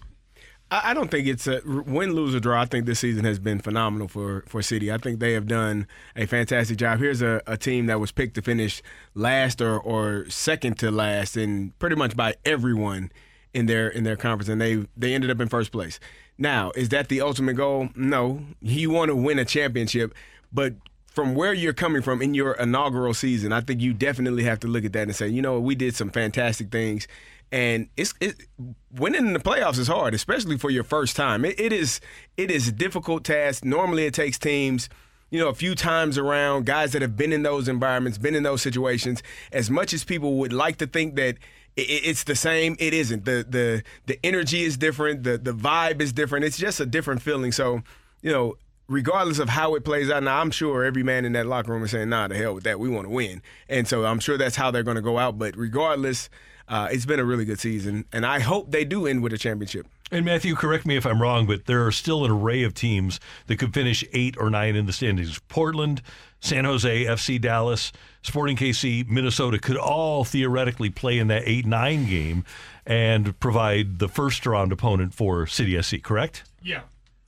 Yeah, it's completely open right now because, yes, Real Salt Lake sits at 6th right now. Minnesota United sits at 11th, and the separation of points there is 43 for the top team and 41 for the bottom team, and there's 5 in between there, or 6 in between there, excuse me. So, yeah, there's a lot of potential movement all the way at the bottom of the West, and so your potential opponent, you know, FC Dallas, they had a bad game against them. That's maybe one you circle. Kansas City and Minnesota has been a little bit different for you. So, I mean, there's a lot of good, strong matchups potentially there coming out of the wild card against City. I have a question for you, Rock. How do you feel about, because while we've been waiting for some action, how do you feel about the 6 players along with Carnell being named to the MLS Year in Awards? Yeah, I mean, everyone kind of, you know, throws out their own nominations, but I think there's if you look at the pundits as they're throwing out there, Carnell's up to win Coach of the Year. Berkey's up is probably going to win Goalkeeper of the Year. Mm-hmm. Obviously, we've talked about it. Carnell talked about it with Berkey on this station about how he probably should win MVP. And then I think they had Leuven's Newcomer of the Year. I think that he's live to win that one. The only one I think AZ Jackson is up for their Young Player of the Year. That one's a little bit more. I'm not sure just because I haven't paid attention to how many other 21-year-old guys have come out of nowhere to go from the bench to starting for teams all over the MLS. That one I'm not as good on, so I think still be likely because I don't know how many guys are that young who again came from the bench to being a regular starter for the last half of the season. Yeah. So for the playoffs, the first round is the best of 3. Mm-hmm. Best of 3, yeah. And then the second round is single elimination. Yep. The last 3 rounds are single elimination. Why? Why would you make it best of? I'm curious to know. Why would you make the first round best of 3? You would think the most important one would be longer, right? Yeah.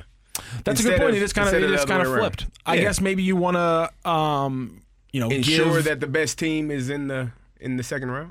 Yeah, because the thought process would be a lower ranked team has a better chance of knocking you off in just one game than if you have to beat them 2 out of 3. You have a better chance as the higher seed to win there. So maybe they're just making it so it's even harder for the 5 through 8s to get through the next round. The first round is home, away, home. Mm-hmm. And by the way, that takes place October 28th through November 12th.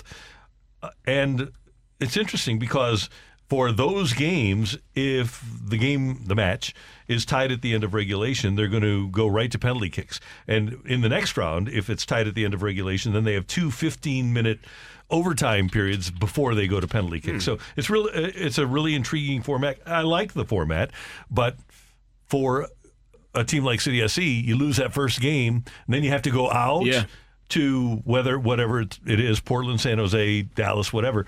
Your season is on the line if you lose on a penalty kick in the first round. And again, the first round does have an away match in there built in, and that's where they've gotten bitten a couple times. That's where they got, Dallas got them away.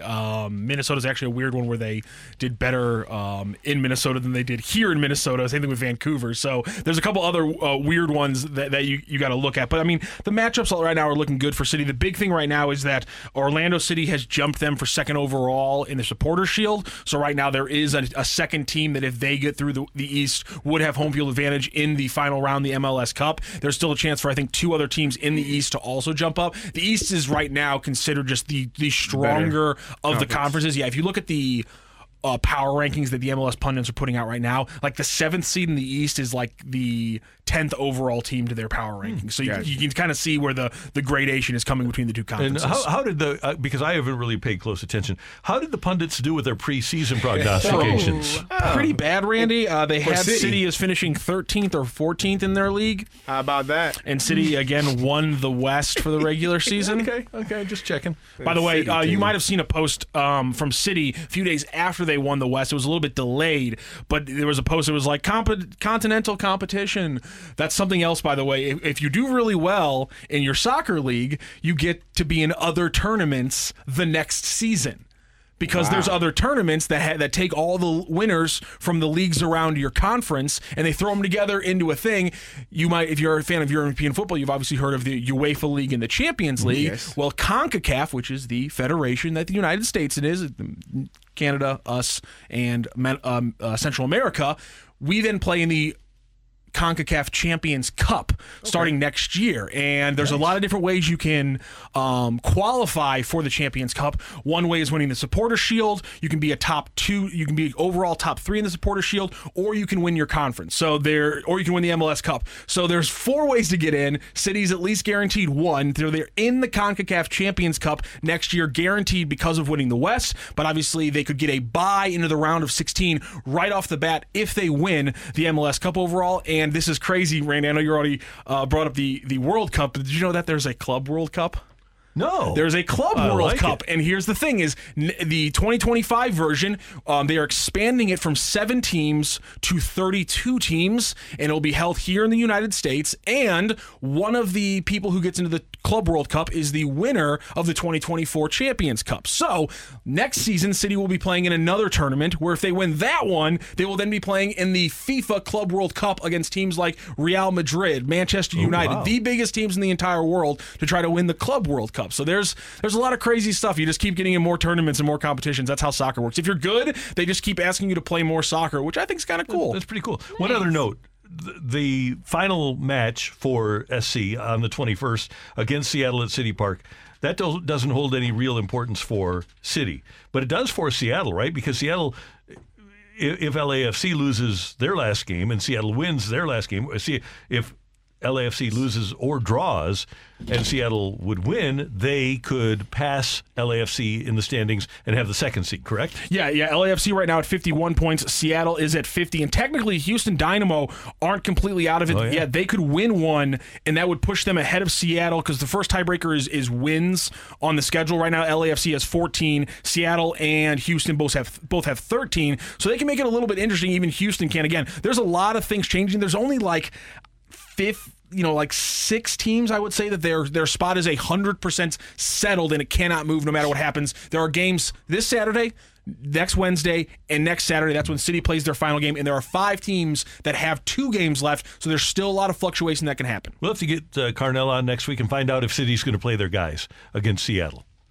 Because like in baseball, remember how the Cardinals, if Cincinnati was still in it, they weren't going to hit Waino because of the integrity of the situation. I wonder if City will do that. I think people just brought it up the other day. You know, the Tigers back in 2006, a lot of them are on the record saying, we win that series if we don't have to wait an entire week before the Cardinals get here. So, yeah, I think the rest versus rust thing is going to be interesting. I wonder how the scrimmage, I think, that happened a couple days ago, I wonder how that went. Hopefully nobody picked up any injuries or anything like that. Yeah, and there's no doubt that in those 5 days or 6 days that the Detroit Tigers were off in 2006, their pitchers forgot how to field.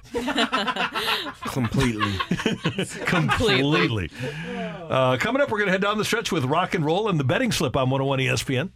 You're back to the Opening Drive podcast on 101 ESPN. Presented by Dobbs Tire and Auto Centers.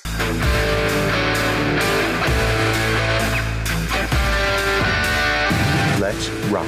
Let's rock today. Heading into the weekend, we have a fun show that we do on Channel 2 at 11 o'clock on Sundays. And Brooke is the host of the 101 on Sports this week at 11 o'clock on Channel 2. What do you got? Yeah, making my comeback to TV. Yay! On Fox 2. So this week I have a treat for you guys. I talked to Cardinals newcomer and outfielder Richie Palacios, and Richie. Richie. Good. And Richie is fantastic. I hope that things work out for him next season with the Cardinals. We talked about everything. We talked about his fashion, his brother. If you remember that whole series against the Pirates, that great story of him and his brother Josh Palacios playing against each other, having their parents in the stands. We talked about his parents, how they like to join in on the smack talk. And so it's just a whole smack talking family. His love of fashion, just a lot of different stuff, and what it was like for him coming to the Cardinals this season in the way that he did. I don't think that many expected him to make as much of an impact as he did in the second half of the season, but he really brought a lot of energy and passion. I think that's something that I liked and a lot of other fans liked too. And he's been working hard this offseason. He talked about what it was like witnessing Adam Wainwright's final season and how Waino was one of the first people in the clubhouse to greet him, and how that just like really stuck out to him, and just a memory that he's going to hold on to forever, because, you know, he was like, I don't expect like, you know, the big names to come over and talk to me. He was like, but Waino just came up to me straight away and talked about how I just need to be myself and just have fun out there. That's great. So we'll see it at 11 o'clock on Fox 2 on Sunday night, and then it will be on our YouTube channel immediately after that airing. All right, Matthew. I got 3 college games to start off the betting slip today. It's a ranked matchup. Number 8, Oregon at number 9, UW Washington. And Oregon is getting 3 points. Washington's giving up 3, and it's an over-under of 66.5. They're at Washington? At Washington. I'm going to go Oregon. So it's practically a pick 'em. I'm going to Oregon. Essentially, it's a pick 'em. It's a Washington's getting 3 points or giving up 3 points because they're the home team. We got to get Dan Lanning on one day. His story, he's from Missouri. His story as to how he became the head coach is absolutely You're amazing. taking Oregon? I'm taking Oregon. I think Oregon. I agree. Would you rather have them straight up for plus 130? I'll take Oregon and the points. You're taking points. Okay, he's taking the points. All right. Yeah, I'm taking Let's move over to USC at Notre Dame. Do not let the Lars Nootbaar fandom change your bet here. Brooke Grimsley, also essentially a pick 'em, as the home team is giving up 2.5 points for Notre Dame. USC means they're plus 2.5. So USC, can they, with a little bit of help, can they edge the Golden Domers? Who's Notre Dame's quarterback? You don't know. It doesn't matter. Is Caleb Williams the quarterback of USC? I'm Yes, going sir. there. That's all you know. That's all you need to know. USC going to cover. USC with extra points. Why not? You see, you should listen to Lars Nootbaar on that. He had a great analysis of Caleb They have no defensive Williams. backfield. The USC defense is vulnerable. Yes. They got that kid Branch, though. Yeah, they've allowed a lot of points so far. So with that knowledge, I will take USC big. Okay, there you go. With that knowledge. And here's the final one. It's another one that's practically a pick 'em because of the home and away. Mizzou and Kentucky. Kentucky minus 2.5. Mizzou plus 2.5. Obviously, Kentucky at home. Essentially a pick 'em here. We got money on the line here? Are we spending money? Actually, yes. I think today we are going to. I'll take Kentucky. I'm taking Kentucky. What's the spread? 2.5. 2.5. Mizzou's getting the points. You all don't trust old Mizzou down there in old Kentucky, huh? I trust them. I just don't think they're as good. All right. Did you hear what we said about? I'm gonna go on your side. No, and we're gonna with take Kentucky. Oh my We're gonna take gosh, Kentucky. I'm Sorry trying about this to one. be Sorry, Kira. 45-42, the final score. Kentucky winning. That's that's a lot of points. Taking the over. Like, I think you just went into my head That's and exactly pulled what the exact score I was just about to What's say. the over-under? 45-42. Over-under is 50.5. Oh, yeah, take Way the over. over then. Take the over, yeah. Can't we put in that your on there head. as well? Okay, so, we I'm can in put your that, head, we can Rock. put that That's as well. scary. And that's fine now. Betting slip's pretty much done, though, because that's 4 bets now, because we're going to add the over for 50.5. I only need 2 more. Carrie, you already mentioned one of them. Are you guys feeling good? Are you going with Carrie? Vikes at Bears, the over-under's 43.5. Carrie said they're not scoring 30, so you got 13.5 points to work with. Are you feeling good about it? 43.5 is 43.5. Over-under. Vikes under. at Bears. Under. This game... Yeah, it goes under. Okay, I was like, are you seeing something different than what I was thinking 21-17, and I was just adding in my head. All right. That's 38. And I need bet number 6. We're going to go to tomorrow night as the Kraken travel to St. Louis to face off against the Blues. It's an over-under in this game of 6.5 for the total. The Blues, by the way, would need to win by 2 goals to cover the minus 1.5 they are favored by. So I'm going to ask you, do you want the over-under for the 6.5, or do you want the Blues money line bet of minus 122? So what do we have if the Blues win 6-2, which is what they're going to do? That would be an over. That would be an over. You think 6-2? 6-2? Home opener, fired up, the energy in that building. Kyrou has listened to this show all morning. He's going to score 2. I don't think Kyrie's he's hot. this show. No, he's probably Pretty sure asleep. Fortnite servers are up right now, so he was not listening to this Bobby show. Tommy, Bobby Tommy's going to be dishing. I would be sleeping. 10:30, 11. practice They're it? Okay. 11:30 today. Yeah, 6-2 Blues. Take the over. You guys feeling an over I'm for feeling 6? an You feeling under. 7 total goals? I'm feeling an under. I think it's going to take just Sorry, a minute Randy. to get the scoring going a little bit. Yeah, 4-1 they'll is a score good less than a game. minute into the game. 4-1 is a good game. Here's the It's still thing. Under. Yeah. I'm going to throw this one out there. Grant Francis told me, and he asked Craig Berube, Granny Franny. Doug Armstrong, this morning, Good Morning Grant is what I like to call him, and he told me that scoring actually is higher in the early seasons of the NHL, or the early games of an NHL season, not lower like we usually see with the NFL scores. Well, but I what the think hell you got happened last overruled night? on this one. Fine, you guys are disagreeing here. Would you rather just take the Blues minus 113 or 122? Excuse me. Which Straight one up. pays more?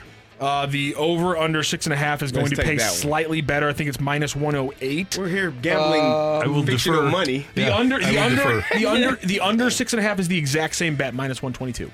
We're gambling fictional money. It's not.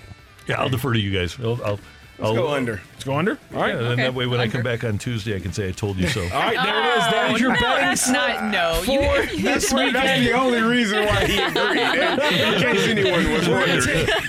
We're going to take Oregon at UW with the 3 points. USC at Notre Dame with the 2.5. We're going to take Kentucky at home, giving up 2.5 to Mizzou. We're going to take the over on the 50.5 in that SEC battle. We're going to take the under in the NFC North stinker above Vikings Bears under 43.5, and we're going to go under 6.5 total goals between the Blues and the Kraken tomorrow in the home opener. That is your betting slip, Randy Carricker. And I've got the Hawks over the Pirates tonight. Yes, sir. And the Hawks over the I Pirates. like it. By the way, congratulations, everybody. 4-2 in last week's betting done. slip, which was topped off, of course, by the Rangers beating up on the Orioles. When I asked you guys for a underdog in the playoffs, you guys, no hesitation, you guys said Rangers, Orioles, 100%. They were the first team to clear to the second round. Incredibly great call by there. I think people should follow the betting slip. Absolutely.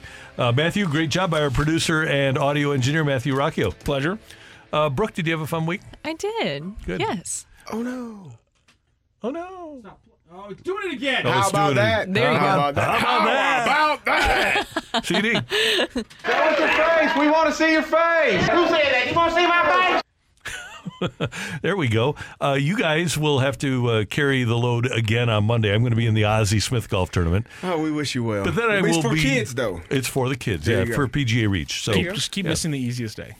Yeah. So, but I'll be back on Tuesday.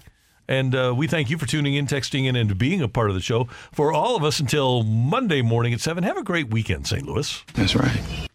You've been listening to the Opening Drive podcast on 101 ESPN and ESPN.com. Presented by Dobbs Tire and Auto Centers.